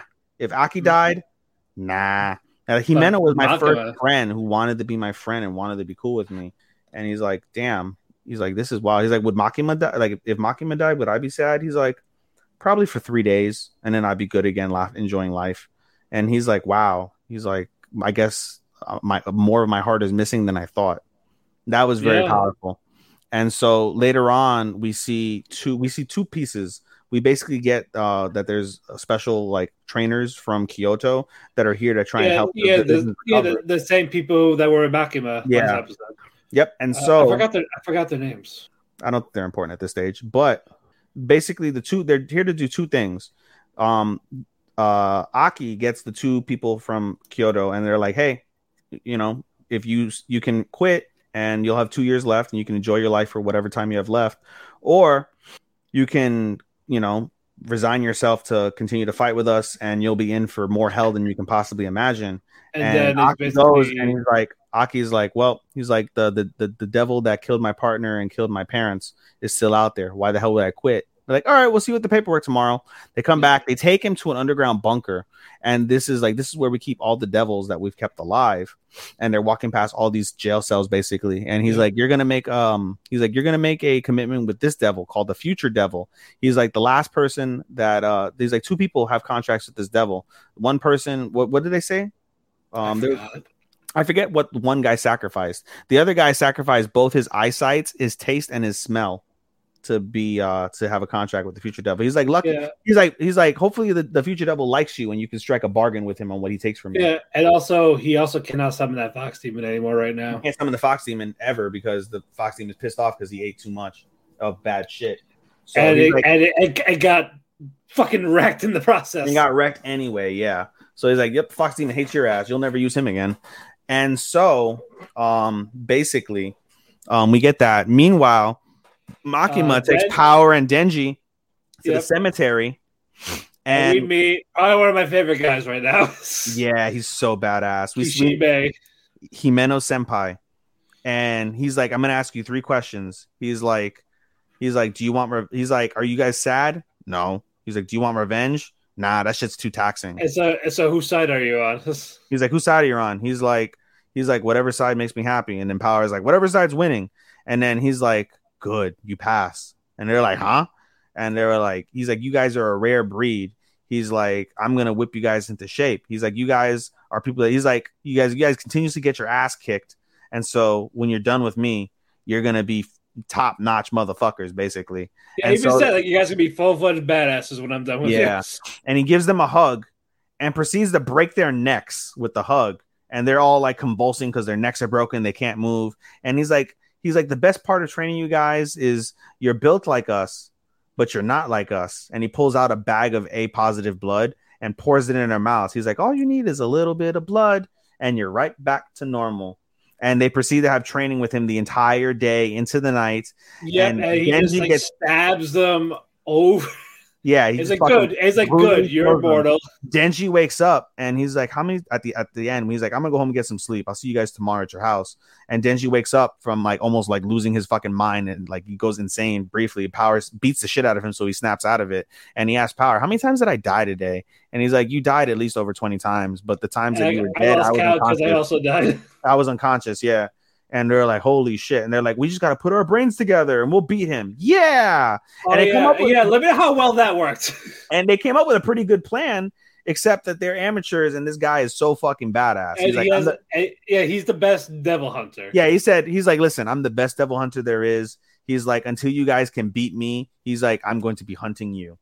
Yeah, so yeah, basically, yeah, they have like, power. She uses her blood thing to make like a lance for the door. No, just Yeah. tilts his head back. Damn. And he's like, Doesn't even hit him. blood lance straight to the head. They had more blood power or whatever, and they fucking used And there that. was like explosions on top. Yeah, it's coming down spears, more spears down, and he's like, spears, and then Denji comes off from the top floor, and he gets kicked in the face, and Power loses fucking consciousness, and he's like, this is the best plan you came up with yet, but there's two flaws. One, you didn't see my kick coming. Two, when Power uses too much blood without any replenishment, she becomes anemic and useless, and you see her just like convulsing because she's anemic on the floor. And he's like, this is the best attack though. He's like, I'm gonna go, and he drinks his alcohol, and he's like, I'm out of alcohol, I'm gonna go get drinks, you're good for the night. And then Denji gets up. He's like, oh, the old man said we're done today. And he eats a fucking knife to the fucking brain. And he's like, never trust what a devil or a devil hunter says. Love him. Like, I fucking love him. It was fucking badass. Absolutely fucking badass. And of course, the VA sells it too. Yeah. And then the OPs were really good. The OP for episode, I think it was 8 or 9, was so it was depressingly gorgeous. Absolutely. Yeah, and now we my get favorite of the season. Yep, and then this one was pretty good. Yeah, all of them have been solid. The one I believe was episode 4 or 5. That was the best one up until episode 9 for me. But still, it depends on your taste at the end of the day, you know. Yeah, there's a lot for everybody. We got 2 more of these. Yep. I can't wait. It's a 5. No way, it's not a 5. It's a 5. Yeah, agreed. It's a 5. Closing thoughts before we get out of here. We'll be back for penultimate week. 3 hours. 3 hours. Back to normal. Yeah, we're back to normal. God damn it. Well, hope you guys enjoyed the show. We also had 2 episodes for some of these. So. Yeah, for a lot of these. Yeah. I mean, dude, we hope you guys enjoyed the show. I mean, my final thoughts, Matt, are we're wrapping up one hell of a season. And, you know, my other thought... Yep. No, go ahead. I said we got penultimate week next week. Some shows will be done next week. For you? Well, it depends on if we do watch stuff next Thursday.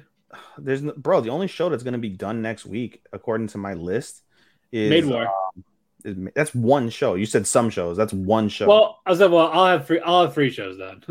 Yeah, I was gonna say, like, I have nothing closing next week. I'll have do it yourself, Sword, and Bibliophile done. Yeah, next week will be fucking penultimate weeks for me. Yeah, I'm only gonna have Maid War basically by next week, and that's if we watch Maid War on Thursday. That's if we watch it. Yeah, but we got a lot. We can't wait. We talked our cake. We're full of cake. Yeah, we're full, man. Follow me on Twitter at DamonPhoenix12. My cat's scratching the door, trying to get in. Which one, Haru? Yeah, Haru. Okay. Yeah. Hime's downstairs. But yeah, follow me on Twitter at DamonPhoenix12. Follow our Talk to Cake Twitter at Talk to Keki. We want to thank W2M Network and Chair Shot Radio for hosting us. We have a link tree on our Twitter where we find your local podcast. Audible, Apple Music, Spotify, Pandora, iHeartRadio. Wherever you find us, just type in Talk to Keki. You'll find us. We'll pop up. We're like the first 2 pages of the Google search. We got plenty of downloads. We got our Cake Awards in 2 weeks. We will have a special guest. Our special guest, Starman, will be joining us for those. I thought for just a year. Oh, is it just for a year? Because I don't think he watched enough for fall. Okay, fair enough. Yeah, so let's get a big for the year. Go man. But we got 2 weeks for that, and in 3 weeks we get our yearly awards with Starman. Yes. And we start the winter 23. Another Give year. me your plugs. Another year with you, buddy. I love it. I love it. Wouldn't have it any other way. So give me your plugs so we can go out of here. Follow me on Twitter at SHOSTOPPA24. That's Showstopper24.